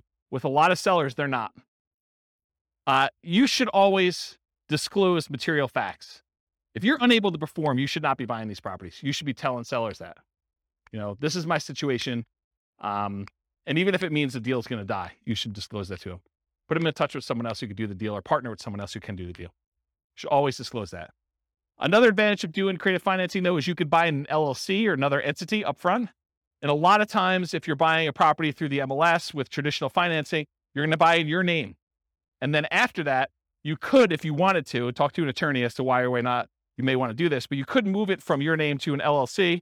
Some people believe that that would trigger the due on sale clause, which gives the lender the right, they're not obligated to, but it gives them the right to actually foreclose on the property or accelerate the loan technically, and then usually foreclosure is the next option. But that's a thing that could happen if you do it. When you're doing it this way, provided the loan doesn't have an underlying due on sale or due on transfer clause, which most of them probably will, unless you're doing owner financing. But if you're actually doing it where you're wrapping a loan or you're buying subject to or doing something like that, you could buy an LLC, but it probably will still trigger that acceleration clause in the mortgage documents. One of the benefits of creative financing, it's amplified return on investments. So some would say improved, but it could be the other way. So if you're putting less into the deal, but you're still getting the same appreciation dollar amount benefit or the same debt pay down benefit or the same depreciation benefit, then your returns are amplified because you have less in the deal. And you could walk away. You know, if things really, really got ugly, you could walk away from properties and do stuff. So see my warning the dangers and risks of real estate investing class. Well, if you're doing a lease option, you don't have to exercise your option. You could walk away in that case. Okay. I guess more continued benefits, self-directed IRA or self-directed 401k. In a lot of cases for doing those types of loans, you need to put down 30%, 35% in order to get those loans done. Sometimes even more. So if you're buying a property and you're doing it outside the MLS, you're doing creative financing, you can acquire properties with these self-directed products without having to put 30 or 35% down, which is a huge benefit. You can do partnerships without a credit partner. Remember the 3 roles of credit partners, 3 roles of partnerships. There's the deal maker, there's the credit partner who does the loans, then the cash partner. So you don't need the credit partner anymore if you're coming in and you're taking over a loan, or you're doing lease option, or you're doing owner financing. You don't need that person anymore. Could allow you to buy a property while waiting to qualify for more traditional purchase. So if you're in a situation where you had a bankruptcy and it's about to go away in a year, kind of roll off your credit report, and you're going to go buy a house then, well, this could be a way to jumpstart that. You could buy a property before that technically rolls off. You're fully recovered financially, but it's still on your record. Or maybe you need to increase your income for another year, or maybe you've got great income now, but you need 2 years of tax returns to do something like that. And most of the time when you do creative financing, you're using some type of creative financing exit. You're buying a property with a lease option, and then you're selling it on a lease option to a tenant buyer within a year or 2 or 3 or 4 down the road. And so by doing that, a lot of times you avoid some of these big capital expense hits that you'd experience if you had the property for any prolonged period of time. The nature of the strategies you employ of getting in and getting out of a deal would eliminate some of those capital expense things on there. Does that make sense? Okay. All right, so here are the downsides, why you might not want to do these types of deals. It's a limited selection of properties, and I cannot overstate this enough. The number of deals you can buy creatively, that you can buy subject to, that you can buy on a lease option, that you can buy with owner financing, is very, very, very, very small compared to the number of properties you have a selection of from the MLS.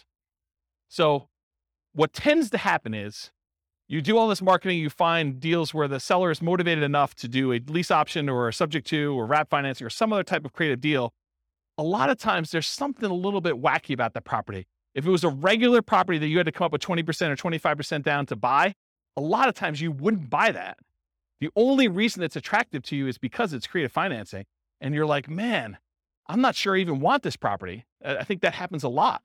And so you need to make a decision as to whether you're going to spend a lot more on marketing and have a lot less deal flow, or if you're willing to take on kind of like, I don't know, instead of like an A-class property or an A-plus type property, maybe, and this is not like the A-class property where it's like good neighborhood. It's like, I'm sort of just grading them as overall investment, right? It's not like an A investment. It's more like a C minus. Yeah, I mean, so a lot of times it's that. Occasionally you'll come across something amazing. Like I bought my own personal residence that I lived in for many, many years subject to. And that was an awesome property. I lived there for, 13 years, more than that maybe. So a long time, but it was exceptional. It wasn't like that was what was coming down the pipeline every day. Okay. So buying traditionally, when you go and you're like, hey, look, I'm going to Nomad. One of the great things about Nomad is this low down payment, but you have the selection of the entire MLS. You get like wide choice. And in a market where you're not competing against 30 other offers, you have a good chance of buying a property, right? The one you want. So buying traditionally allows you to look at the best properties from the largest selection. Another way to think about this limited selection thing, I'm going to pause on this for a second and harp on it because it's important, because you may be getting creative deals where the price to rent ratio is not ideal, right? It's not one that you would otherwise buy as a rental because maybe the price is a little bit high for the amount of rent you could get. And you're thinking to yourself, man, this is not really a great rental. It's not something I would normally buy. Whereas in the MLS, you could choose that, right? You could decide, hey, look, I really want to optimize for income, or I want to optimize for appreciation, or I want to optimize for short-term rentals, or whatever you're trying to do. And you can make that decision. And because you have a wide selection, you have a much greater chance of finding that. Okay. It's more labor intensive to buy this way. It's not like you just go to the MLS, you hire a real estate agent or you're a real estate agent yourself, and you look through the MLS, you find a property, you go look at a handful, you go buy it. It's not how this works. You do a lot of effort. You go put out marketing, you go meet with sellers, you negotiate with sellers. A lot of them say no. A certain percentage of them say yes. A certain percentage of them fall out even when you're under contract. And then eventually you find one that you can buy. A lot of effort to do it. And a lot more money, because a lot of times you're spending money on marketing in order to find the deals. But if you think about it, I would need to go and put, 1% of a loan amount plus some appraisal costs and all these other things in order to be able to get a traditional loan. So maybe you're in it for $5,000 in some cases. In order to do that, could you then, instead of putting $5,000 in order to get the loan, could you put $5,000 in marketing in order to find a deal? I think that's pretty reasonable. More labor intensive. I talked about that. Lower ROI for time invested. So you put time in, so your return on the time you invest is much lower. This spreadsheet you see here, I did a whole class on this. I'll probably do another one. It's coming up. But this is me modeling how much money, how much time you need to put in, and every step of the process in order to buy off-market deals, and then where you make money on each one of the off-market deal, like the phases that you do that. And then at the end, it sums up all of the time you put into finding the off-market deals for all of the steps, all of the money you put in for all the steps, all of the money you made for all of the steps. And then it calculates out what your kind of like dollar per hour was and your return on any money you had invested. And it shows you all those metrics. And you could do things like, or if you're doing, a certain percentage of these I'm going to list, certain ones I'm going to do lease options on, certain ones I'm going to flip. You can model all these different variations doing that.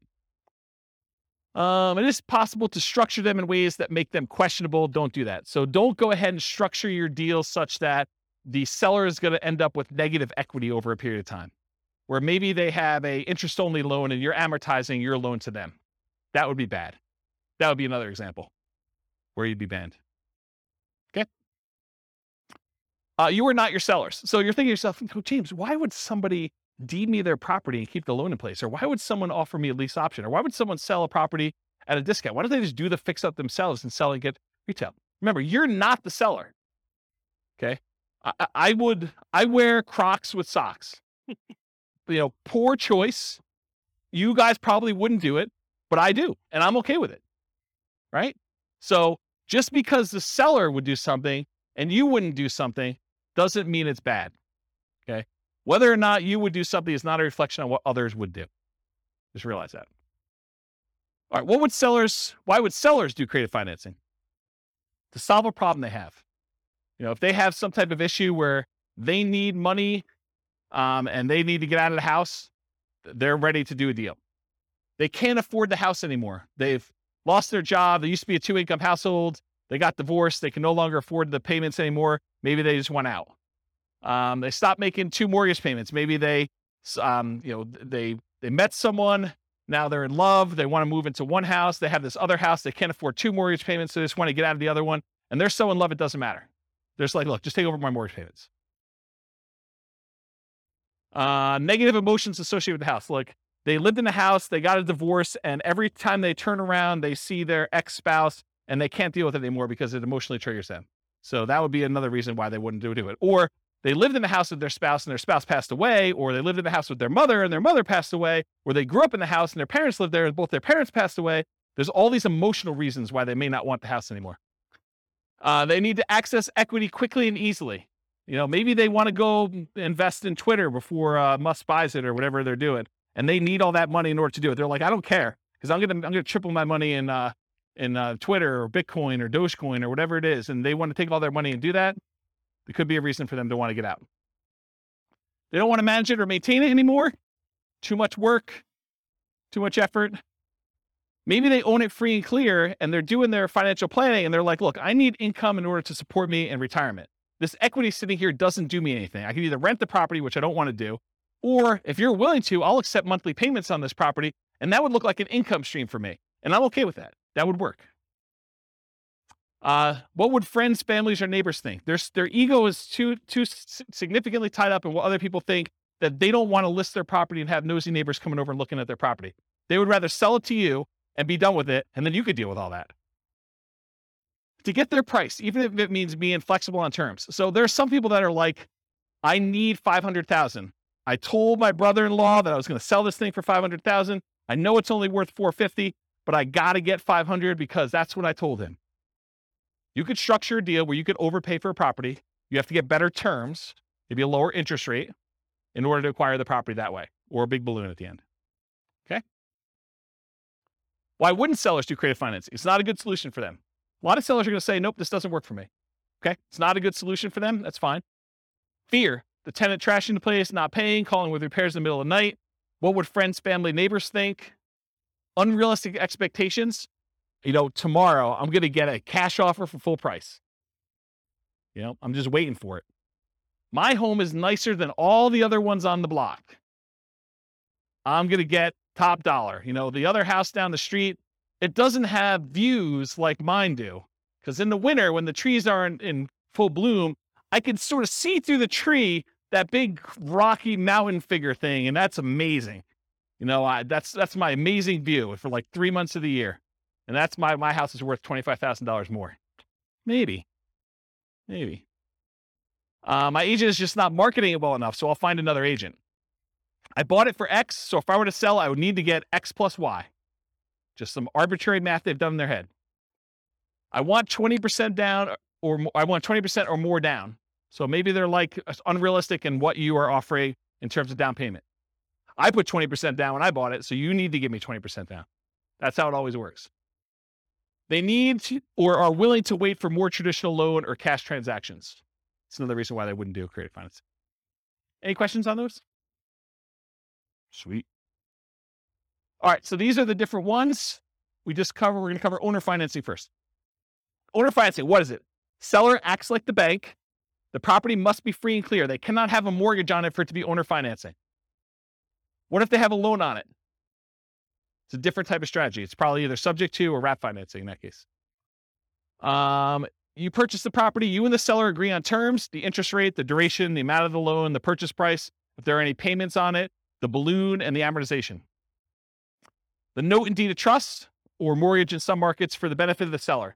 So this is what secures the property, it secures your loan with the property. So in case you do not make the payments, the lender, in this case, the owner, can actually get the property back. You are the owner in this case. If you don't pay, the seller can foreclose.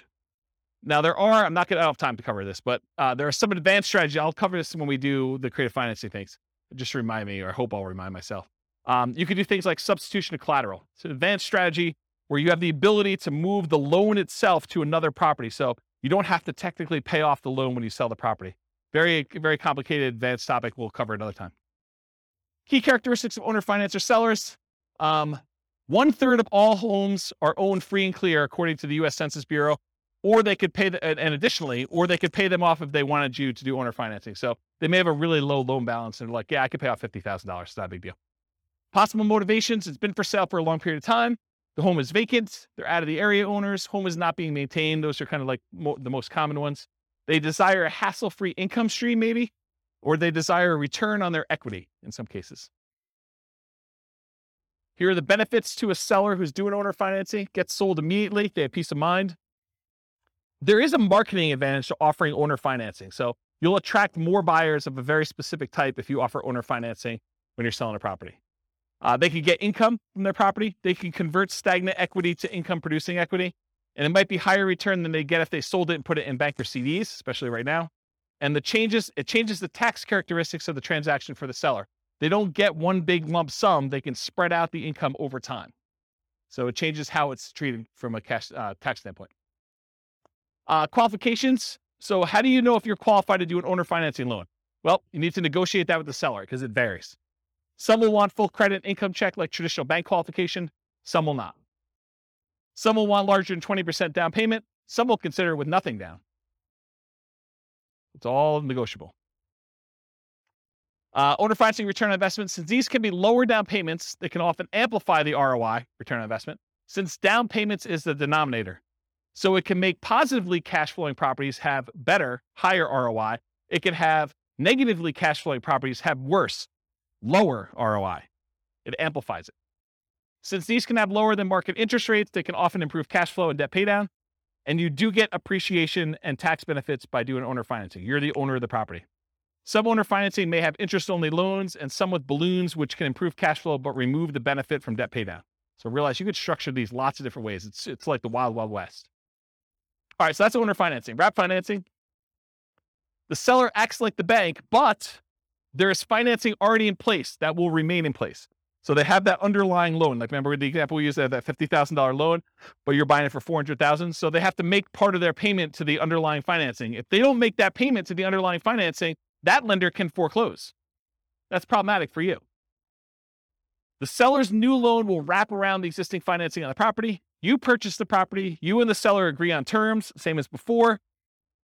Sometimes it's dictated by the underlying terms, by the terms of the underlying loan, especially if that loan is really high. So, for example, if you're buying a $400,000 property and the underlying loan is $390,000, that's very different because now your terms need to very closely match that other one.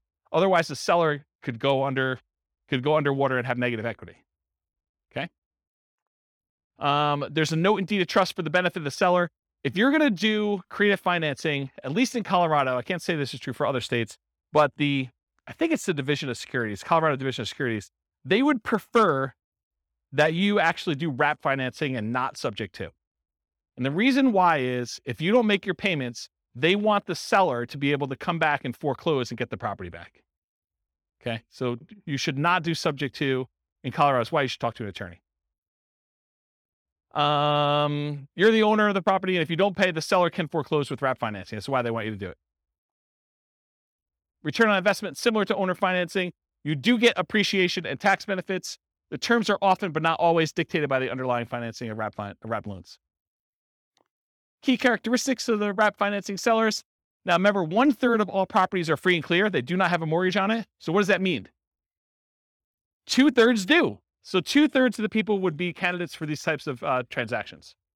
Possible motivations: it's been for sale for a long time, home is vacant, out-of-area owners, home is not being maintained, same as a regular owner financing. It could be a possible solution for people in pre-foreclosure. Why isn't owner financing a solution for people in pre-foreclosure? Trick question to see if you're awake. Why isn't owner financing a solution for people in pre-foreclosure? They don't have a mortgage. That's right. See, you guys are awake. That's awesome. So these guys, if they're in pre-foreclosure, if their underlying loan is in foreclosure, this could be a solution. You come in, you agree to make up the loan, the underlying loan, you agree to pay them $100 a month for their equity, and you agree to make a payment that looks very similar to what their underlying loan is. Okay? Desire return of their captive equity. My attorney does not recommend you wrap FHA or VA loans. So go talk to your own attorney, but there's something about FHA and VA loans that the attorney suggests do not wrap those. Okay, so only conventional stuff. You may want to deliberately not market to them if you're trying to do wraps. If you're strategically trying to market to do wraps, you probably shouldn't do this. Concerns of wrap financing: need to be concerned about the underlying loan is being paid on time. We talked about that. You make payments in two parts, one to the original underlying loan and one directly to the seller. So you could say, okay, the seller, I will go ahead and we'll do this deal. I'll make the payment directly to the underlying loan. Now, they may say, hey, look, I've been paying my mortgage forever. I'm always on time with my bills. I would rather make that payment. So you guys got to negotiate that. But you're like, hey, if they're not good with money, they may take the money and not pay the underlying loan because they don't care anymore. So it's a negotiation.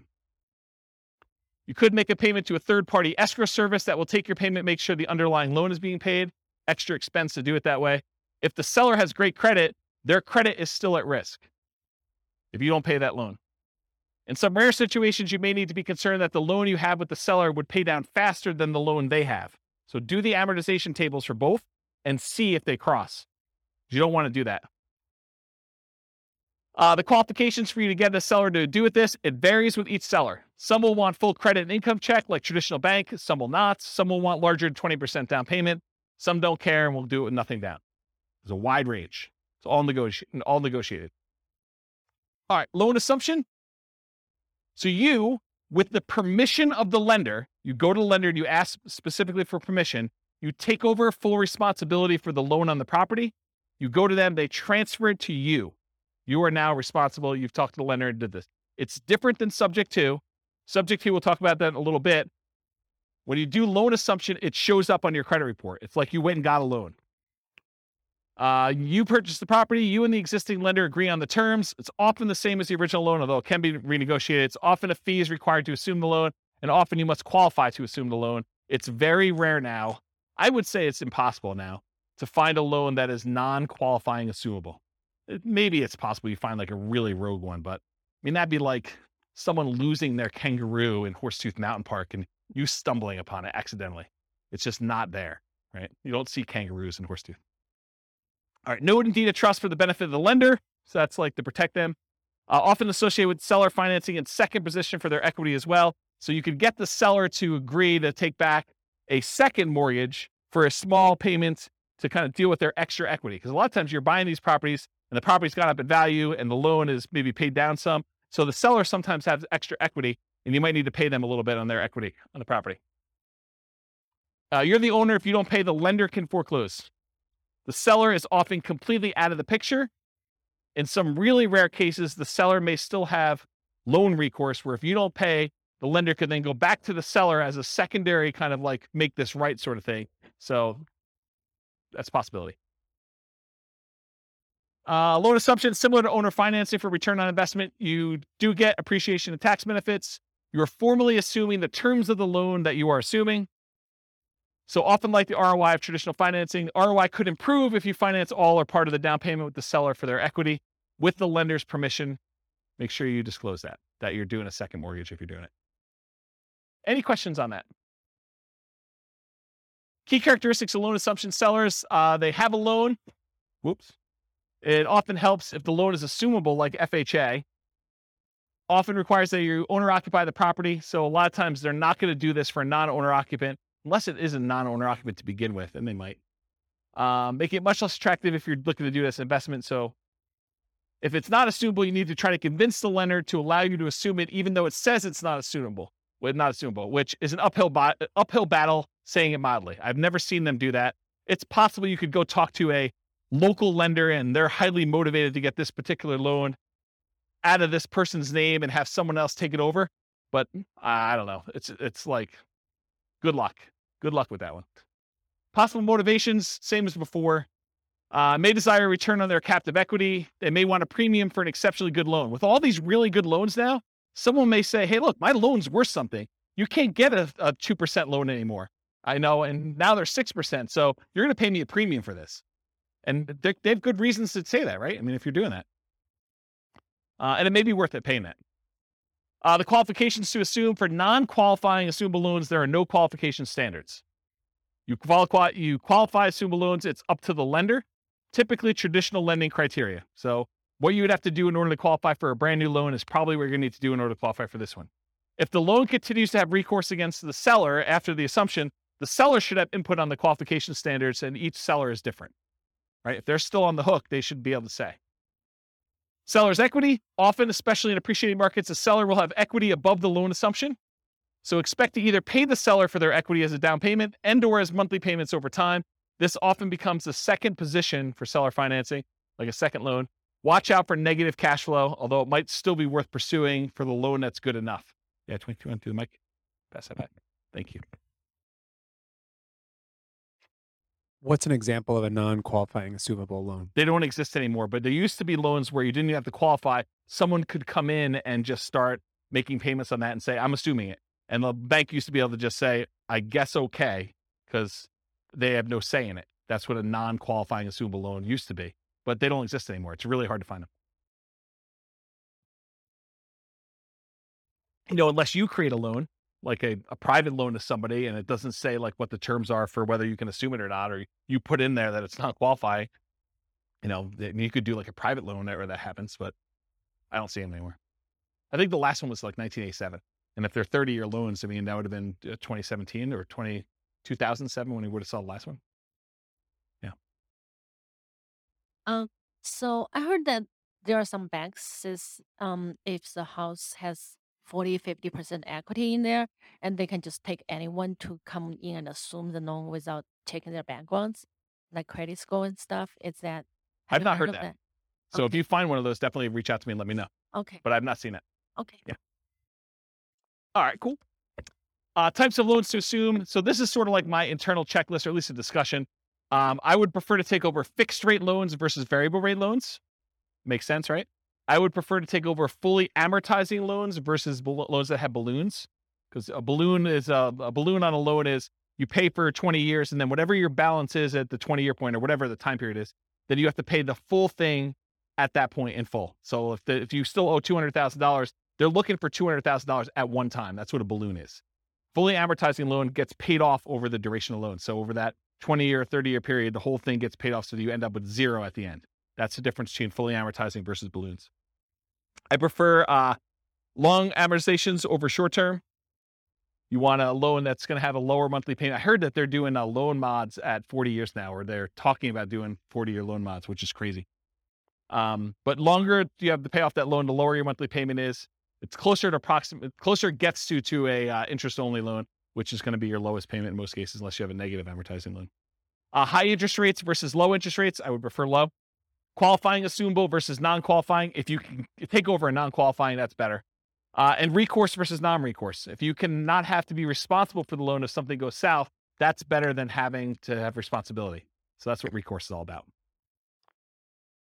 All right, the rent-to-own family. That's rent-to-own, lease-to-own, lease option, lease purchase. So what is it? You agree to rent the property from the seller, and you have the right to buy the property at some point in the future. That's what that's all about. So you and the seller agree on terms, the rent, the duration, who handles maintenance, how that's all done. Often the purchase price and the terms of the purchase are also covered as well. And then often an upfront fee is expected to do a rent-to-own or lease option or lease purchase. Microphone. I'm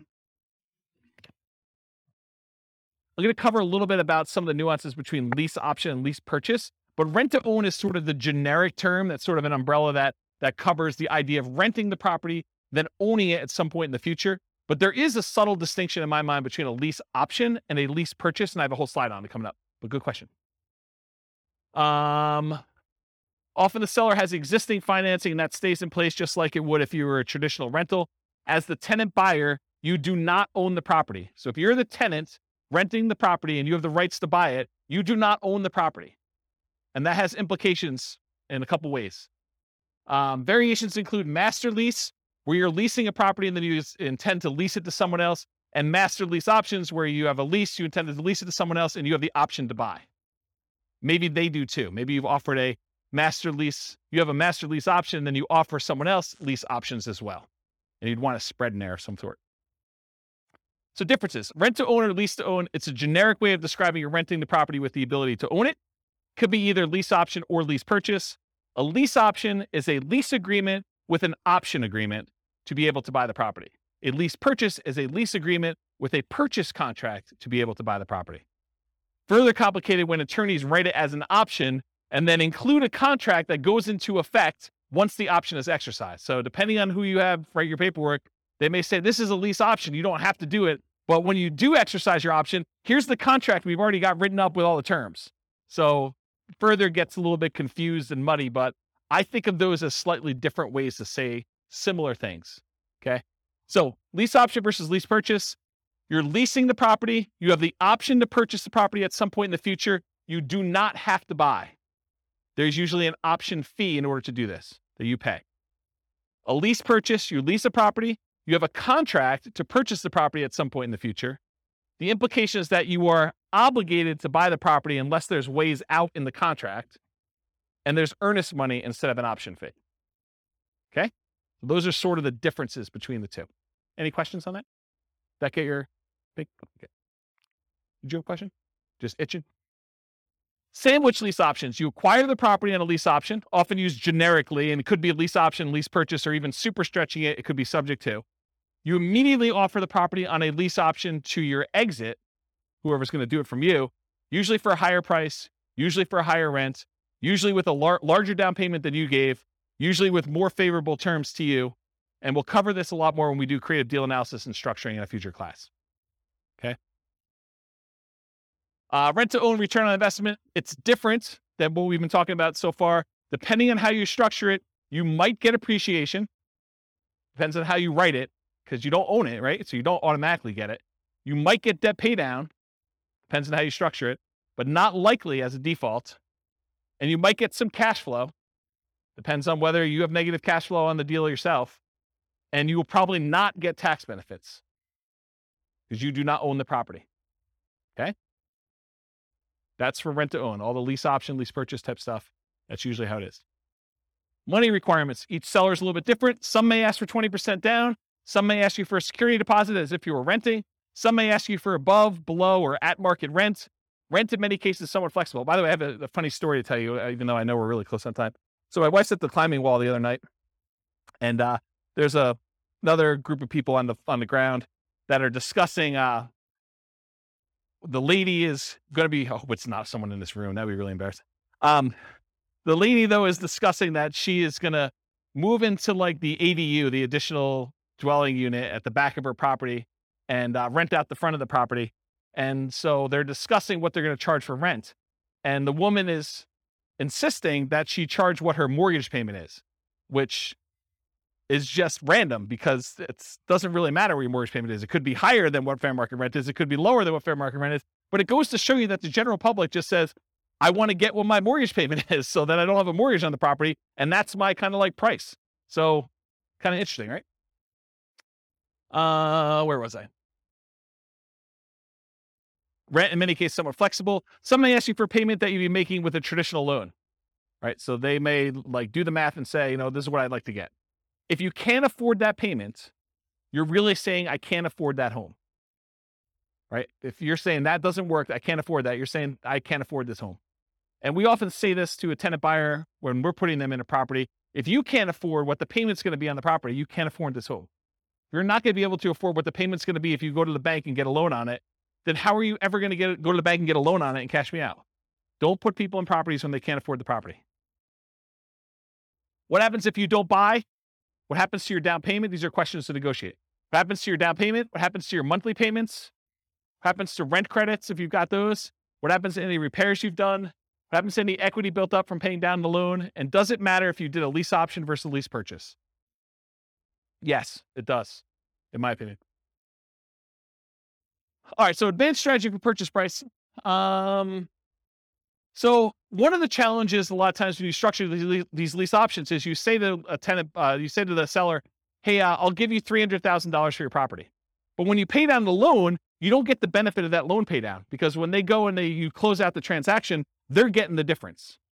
So one way to solve that is you say, okay, Mr. Seller, we agree that, I'm going to buy it from you for about $300,000 and that you're going to walk away with 10 grand. So let's go ahead and write this up such that when I buy it from you, you get 10 grand. So it's $10,000 over the then current loan balance. Make sense? So as the loan gets paid down, you're getting the benefit because you're the one making that payment. So typically a purchase price, for example, $300,000, the advanced strategy is to have a fixed profit for the seller. Example, $10,000 above current loan balance at time of closing. How much different is this? Well, debt pay down is significant. Amount each month increases as loan ages. The amount each month is higher, the lower the interest rate is. So depending on the year, what year it is in the loan, it could be $4,500 per year with a 4.5% loan on a $300,000 home. If you hold it for 3 years during your lease option, that's $13,500. That's pretty significant. All right. I got 2 more to cover, plus a little more. So contract for deed, what is this?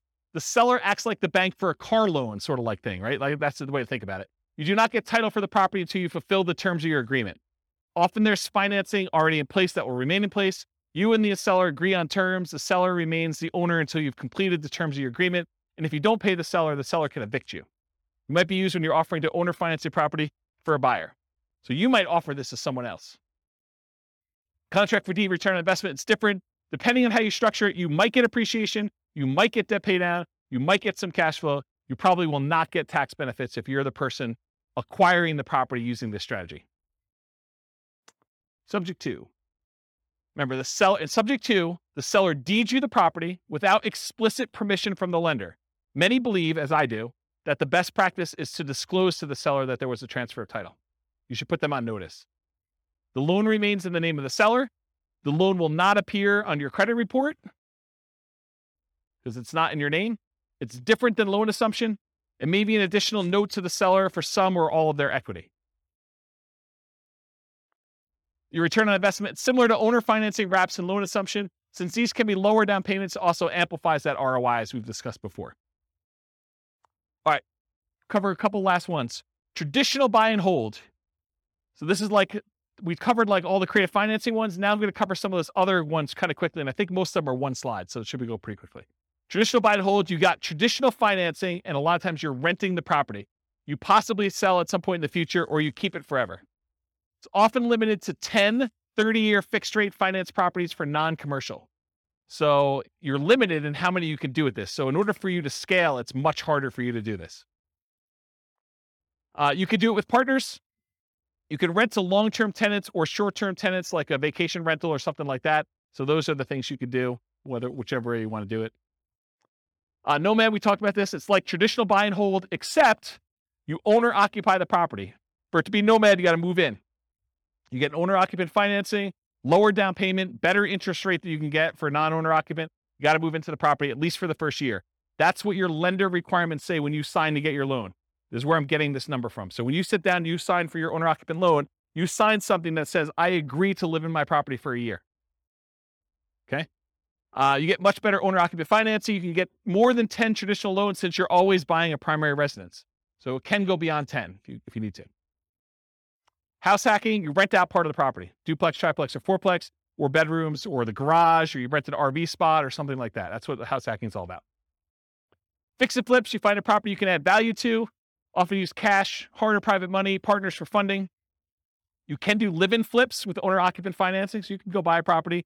And there's even special loan programs, like there's a conventional, do you remember what's called conventional Home Ready? Or so it's like a rehab loan that's conventional. Is it Home Ready? Is that what, there's some brand name for it. Just go ask your lender what the fix-up loan is for conventional. Or the FHA version is 203K.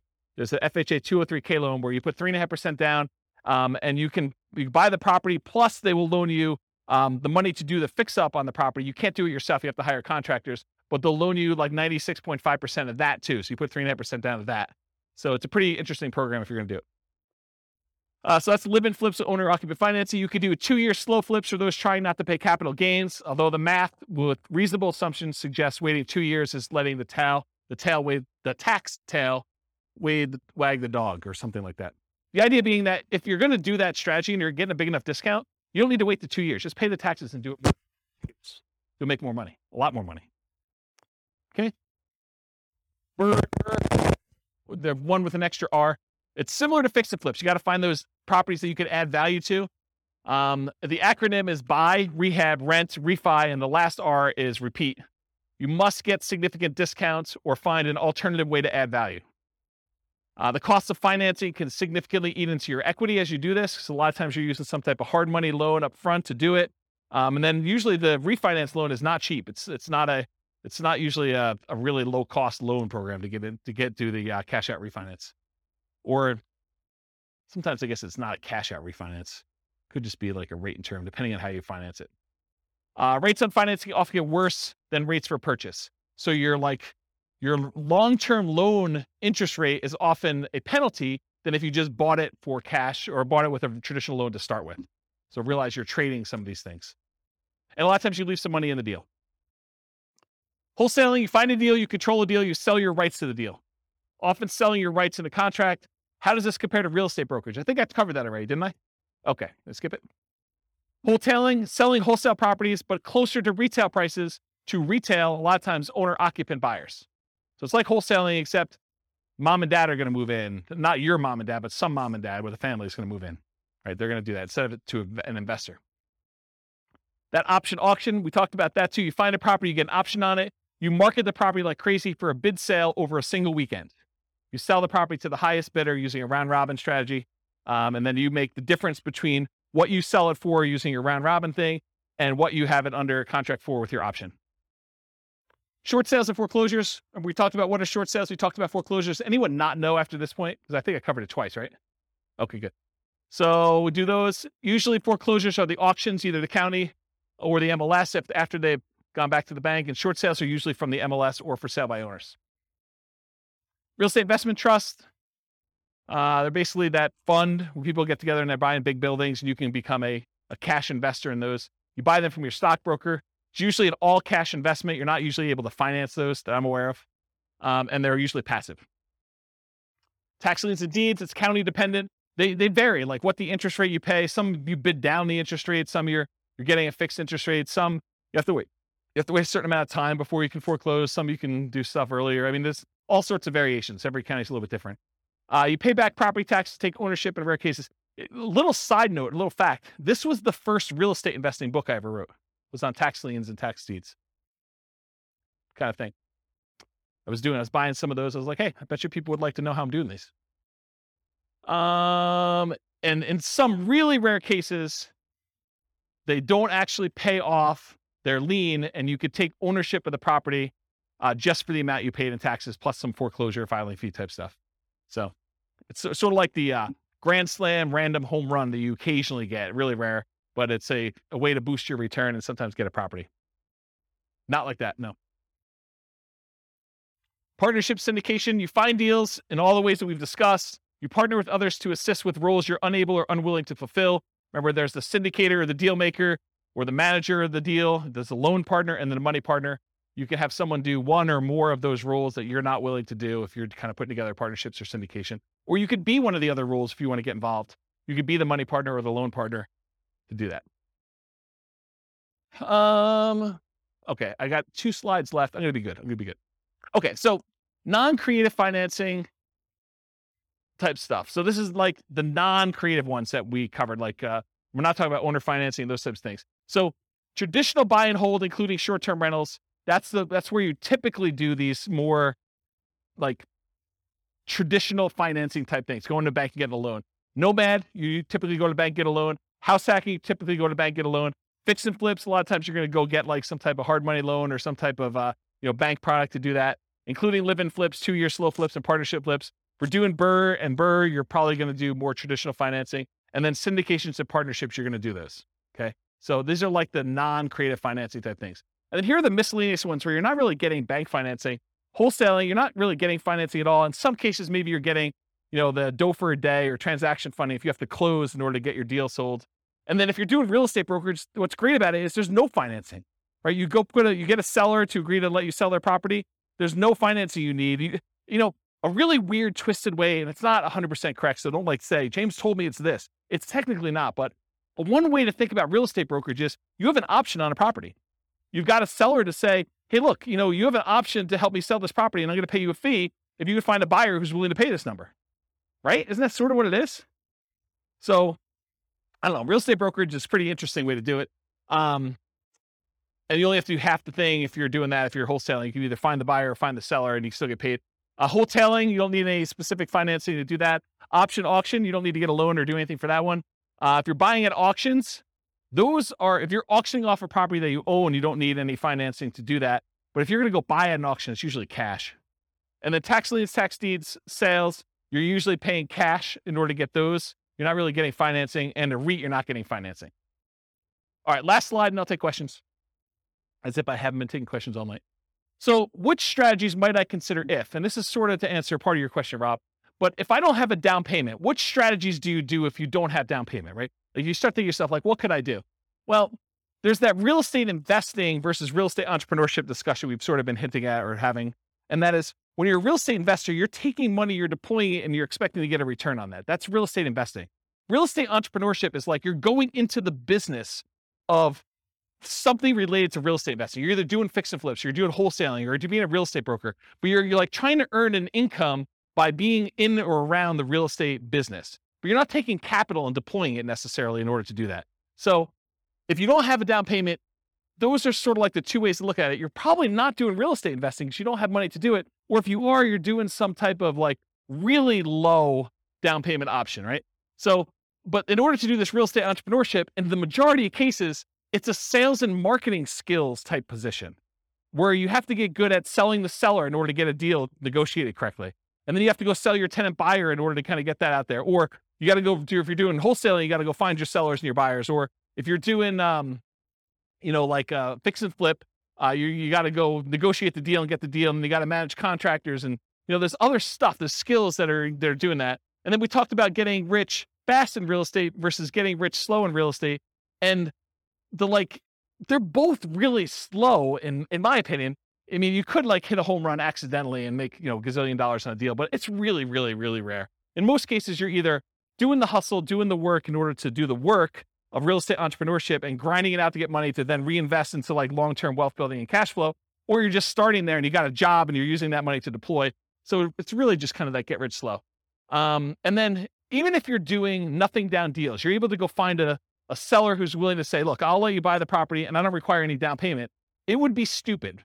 And I'm using that word very deliberately, even though I know it's offensive, but it would be stupid for you to do these without reserves, especially if you're going to go get a seller to agree to do something creative with you, right? So technically, can you do it with no down payment?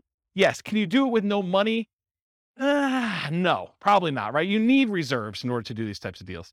So that's what I've discussed, down payments and adequate cash reserves for doing that. But what strategies might you do if you have a temporary inability to qualify for a loan? Like you had a bankruptcy or a short sale or foreclosure, or the inability to document your income because you got a new job or new business or whatever it is. And you're like, look, I don't want to wait another 2 years. I'm doing amazing. And, it hasn't rolled off my credit far enough yet.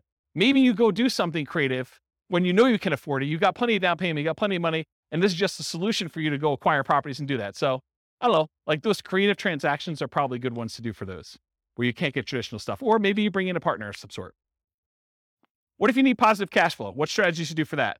So like cash flow, you could say cash flow is like buying a property for a long-term buy and hold, and you're getting a little bit each month. But couldn't you, let me give you an example about this. And you tell me if this is cash flow to you. So you go out and you find a motivated seller, and the motivated seller agrees to do a wrap deal with you where they're going to wrap their underlying loan and they're going to allow you to make payments on it. And you put a tenant buyer in the property where you're going to get higher than what you're paying to them. So it's going to be, maybe it's even break even. The amount you're paying to the seller is exactly break even with what your tenant buyer is paying you. And maybe you got a little tiny bit of option fee from the tenant buyer, which kind of covers some of your costs to acquire the deal. So you really got nothing in the deal. You're break even cash flow on the deal. But 3 years later, the tenant buyer is going to actually go get a regular loan from a bank and they're going to close out and you're going to make $20,000. So if you think about it as a black box, maybe you put a little bit of money in, but that money kind of came back out really early on. And then 3 years later, at the end of the black box, there's $20,000 that pops out. Is that cash flow? I mean, it's $20,000 over 3 years, right? Yeah, it's like a delayed cash flow though, right? So that's sort of what I mean about the need for positive cash flow, option fees and pops compared to monthly cash flow. And what if you're concerned about the market might decline? Well, lease options where you're leasing the property and you have the option to buy it. If the market crashes, you're just like, I choose not to exercise my option. Here's the property back, Mr. Seller. That's one. You do regular options. You can do real estate brokerage. I mean, real estate brokerage, you're in and out really quickly and you have no obligation to the properties. So you can do those. But for long-term wealth building, I think you sort of need to put a stake in the ground and say, I'm going to hold out because you want to be in the market for that long-term wealth building. So for like that part of it, I think you've got that market risk. And if you've got a long enough time horizon, I don't think it matters because you could have a dip short term. But if you asked me to bet on the long-term growth of the real estate market, historically over 100 years plus, it's 3% a year. And there've been dips in there, but you give me a long enough time horizon, I'm like, I feel pretty comfortable it's going to be worth more at some point in the future. And if not, even if it's the same value and I paid off the loan, now it's free and clear and it's cash flowing. So that's how I think about that. And if you want to buy in LLCs, if you're really hyper concerned about, asset protection and liability and risk and stuff like that, there are ones you could buy where you don't have to, move them to a LLC after you acquire them with traditional financing. You could buy subject to and buy in the LLC to begin with, or you could buy with a lease option and buy in an LLC to begin with. You could do owner financing and buy in an LLC to begin with. But those types of ones you can do where you're able to buy them in LLCs or with partners as well. All right. Any questions? I'm only 7 minutes over, but Rob, that's all on you. Any questions before we go? Wow. I put you guys out of it. You're like, holy crap. Oh, you have questions, Justin? This is more like a comment here, James, Yeah. which is so what you're showing us today is great, man. I love this stuff, right? Yeah. But what's happened in the last 3 years is that there are new players that have come into this market where we have everything that we do is we buy ugly houses, guys, and fix and flippers and burrs and nomads and that. There's a property tech company that's come up backed by Wall Street, which is doing a version of it. So they've taken all our best plays and they've come into the market. So Open Doors an iBuyer, Homeward is a power buyer who will give you the cash up front. Divvy is basically a rent-to-own company. Yeah. It's amazing. And so they've changed the field a little bit. But I just realized as you were going through it, there's actually tremendous opportunity to work in that space between these guys and what we're doing now. It's kind of crazy, actually. I've just never thought about it until you showed me this. There's tremendous opportunity. There's tremendous opportunity to wholesale to iBuyers because they're overpaying for everything anyway, right? Yeah. Yeah. I think the way I think about this is we used to live in a land of bliss. It didn't seem that way at the time, but we sort of had this really weird hidden monopoly on all these different options. And I think as Wall Street is coming to play and the the internet and availability of information, sites like BiggerPockets that have sort of made this available to a much larger group of people, I think you see this increase of competition, and you need to become niched, and you need to become specialized, and you need to serve people and find ways to add value, whatever that is. And I think there are fewer opportunities than we used to have in some ways, and there are more in others because now we have more insight into the market, where before it was hard to find these deals and to let people know that you were around and doing stuff. And now it's easier to do that and harder at the same time. I mean, it's like a mixed bag. So I think there are some strategies that don't matter, like Nomad as an example. If you're doing Nomad, does it matter if there are iBuyers? Does it matter if there are things? I don't think so. I think that that's a hugely advantageous strategy to use. Long-term buy and hold. I think, there's enough opportunities in there to still do those, but doing the like fix and flip ones and doing the burst strategies, I think it's getting more challenging to find some of those opportunities, especially in heated markets like we've been. And I think as markets soften, you'll see opportunities to do those. But I also think that there are solutions for the, creative financing stuff coming. I don't think it's quite there yet because the market's still hot, but I do wonder a little bit if we're going to see a percentage of those guys go to the iBuyers. If we're going to see them, hey, look, I don't need to go sell to another investor. I could go onto this website. They'll give me an instant offer, subject to an inspection and some other things. And so I think you'll lose some of them that way, but not all of them, because I think some of them, the price may be too low, especially if they're high loan to value, and coming in and doing like a subject to or creative financing could be a solution for some of those there too. So I don't know. Yeah. Sell to the iBuyers. Sure. Absolutely. Yeah. Yeah. I think that's a sub niche in some ways, right? Like that's you specializing in who your end user buyer is. But I think there's enough demand from mom and pop investors too, where iBuyer wants them, but so does mom and pop investor. And they may, especially in aggregate, they may be able to eat as much as you can produce. So especially if you're not doing anything at scale, right? If you're not going into 300 markets and trying to go crazy, iBuyer makes a lot of sense if you're trying to scale that way. If you're doing, a couple deals a month or one or two deals a quarter, then, a mom and pop investor is plenty good for acquiring all those, I think, in a lot of cases. All right. Any final questions? Was that helpful? Was that like a good sort of like overwhelm you class where you're like, holy crap, James, what was that all about? Is that good? All right. Well, I got nothing else for you. Thanks for coming, everybody. I will see you all next week. With home prices up, mortgage interest rates up, and rents up, but not quite enough to counteract the higher prices and interest rates, cash flow on rental properties in Yonkers is harder than ever. Book a call with the Real Estate Financial Planner to apply our proprietary 88 strategies to improve cash flow on your rentals. See the show notes for a link to schedule your call and improve your cash flow today. If you're a real estate agent, lender, or professional in Yonkers that wants to help our real estate investor listeners, consider reaching out to learn about collaboration opportunities with this podcast. We'd love to add more value to our listeners by having you assist our investors buy, sell, and finance their real estate investments. See the show notes to schedule a call to discuss collaboration opportunities.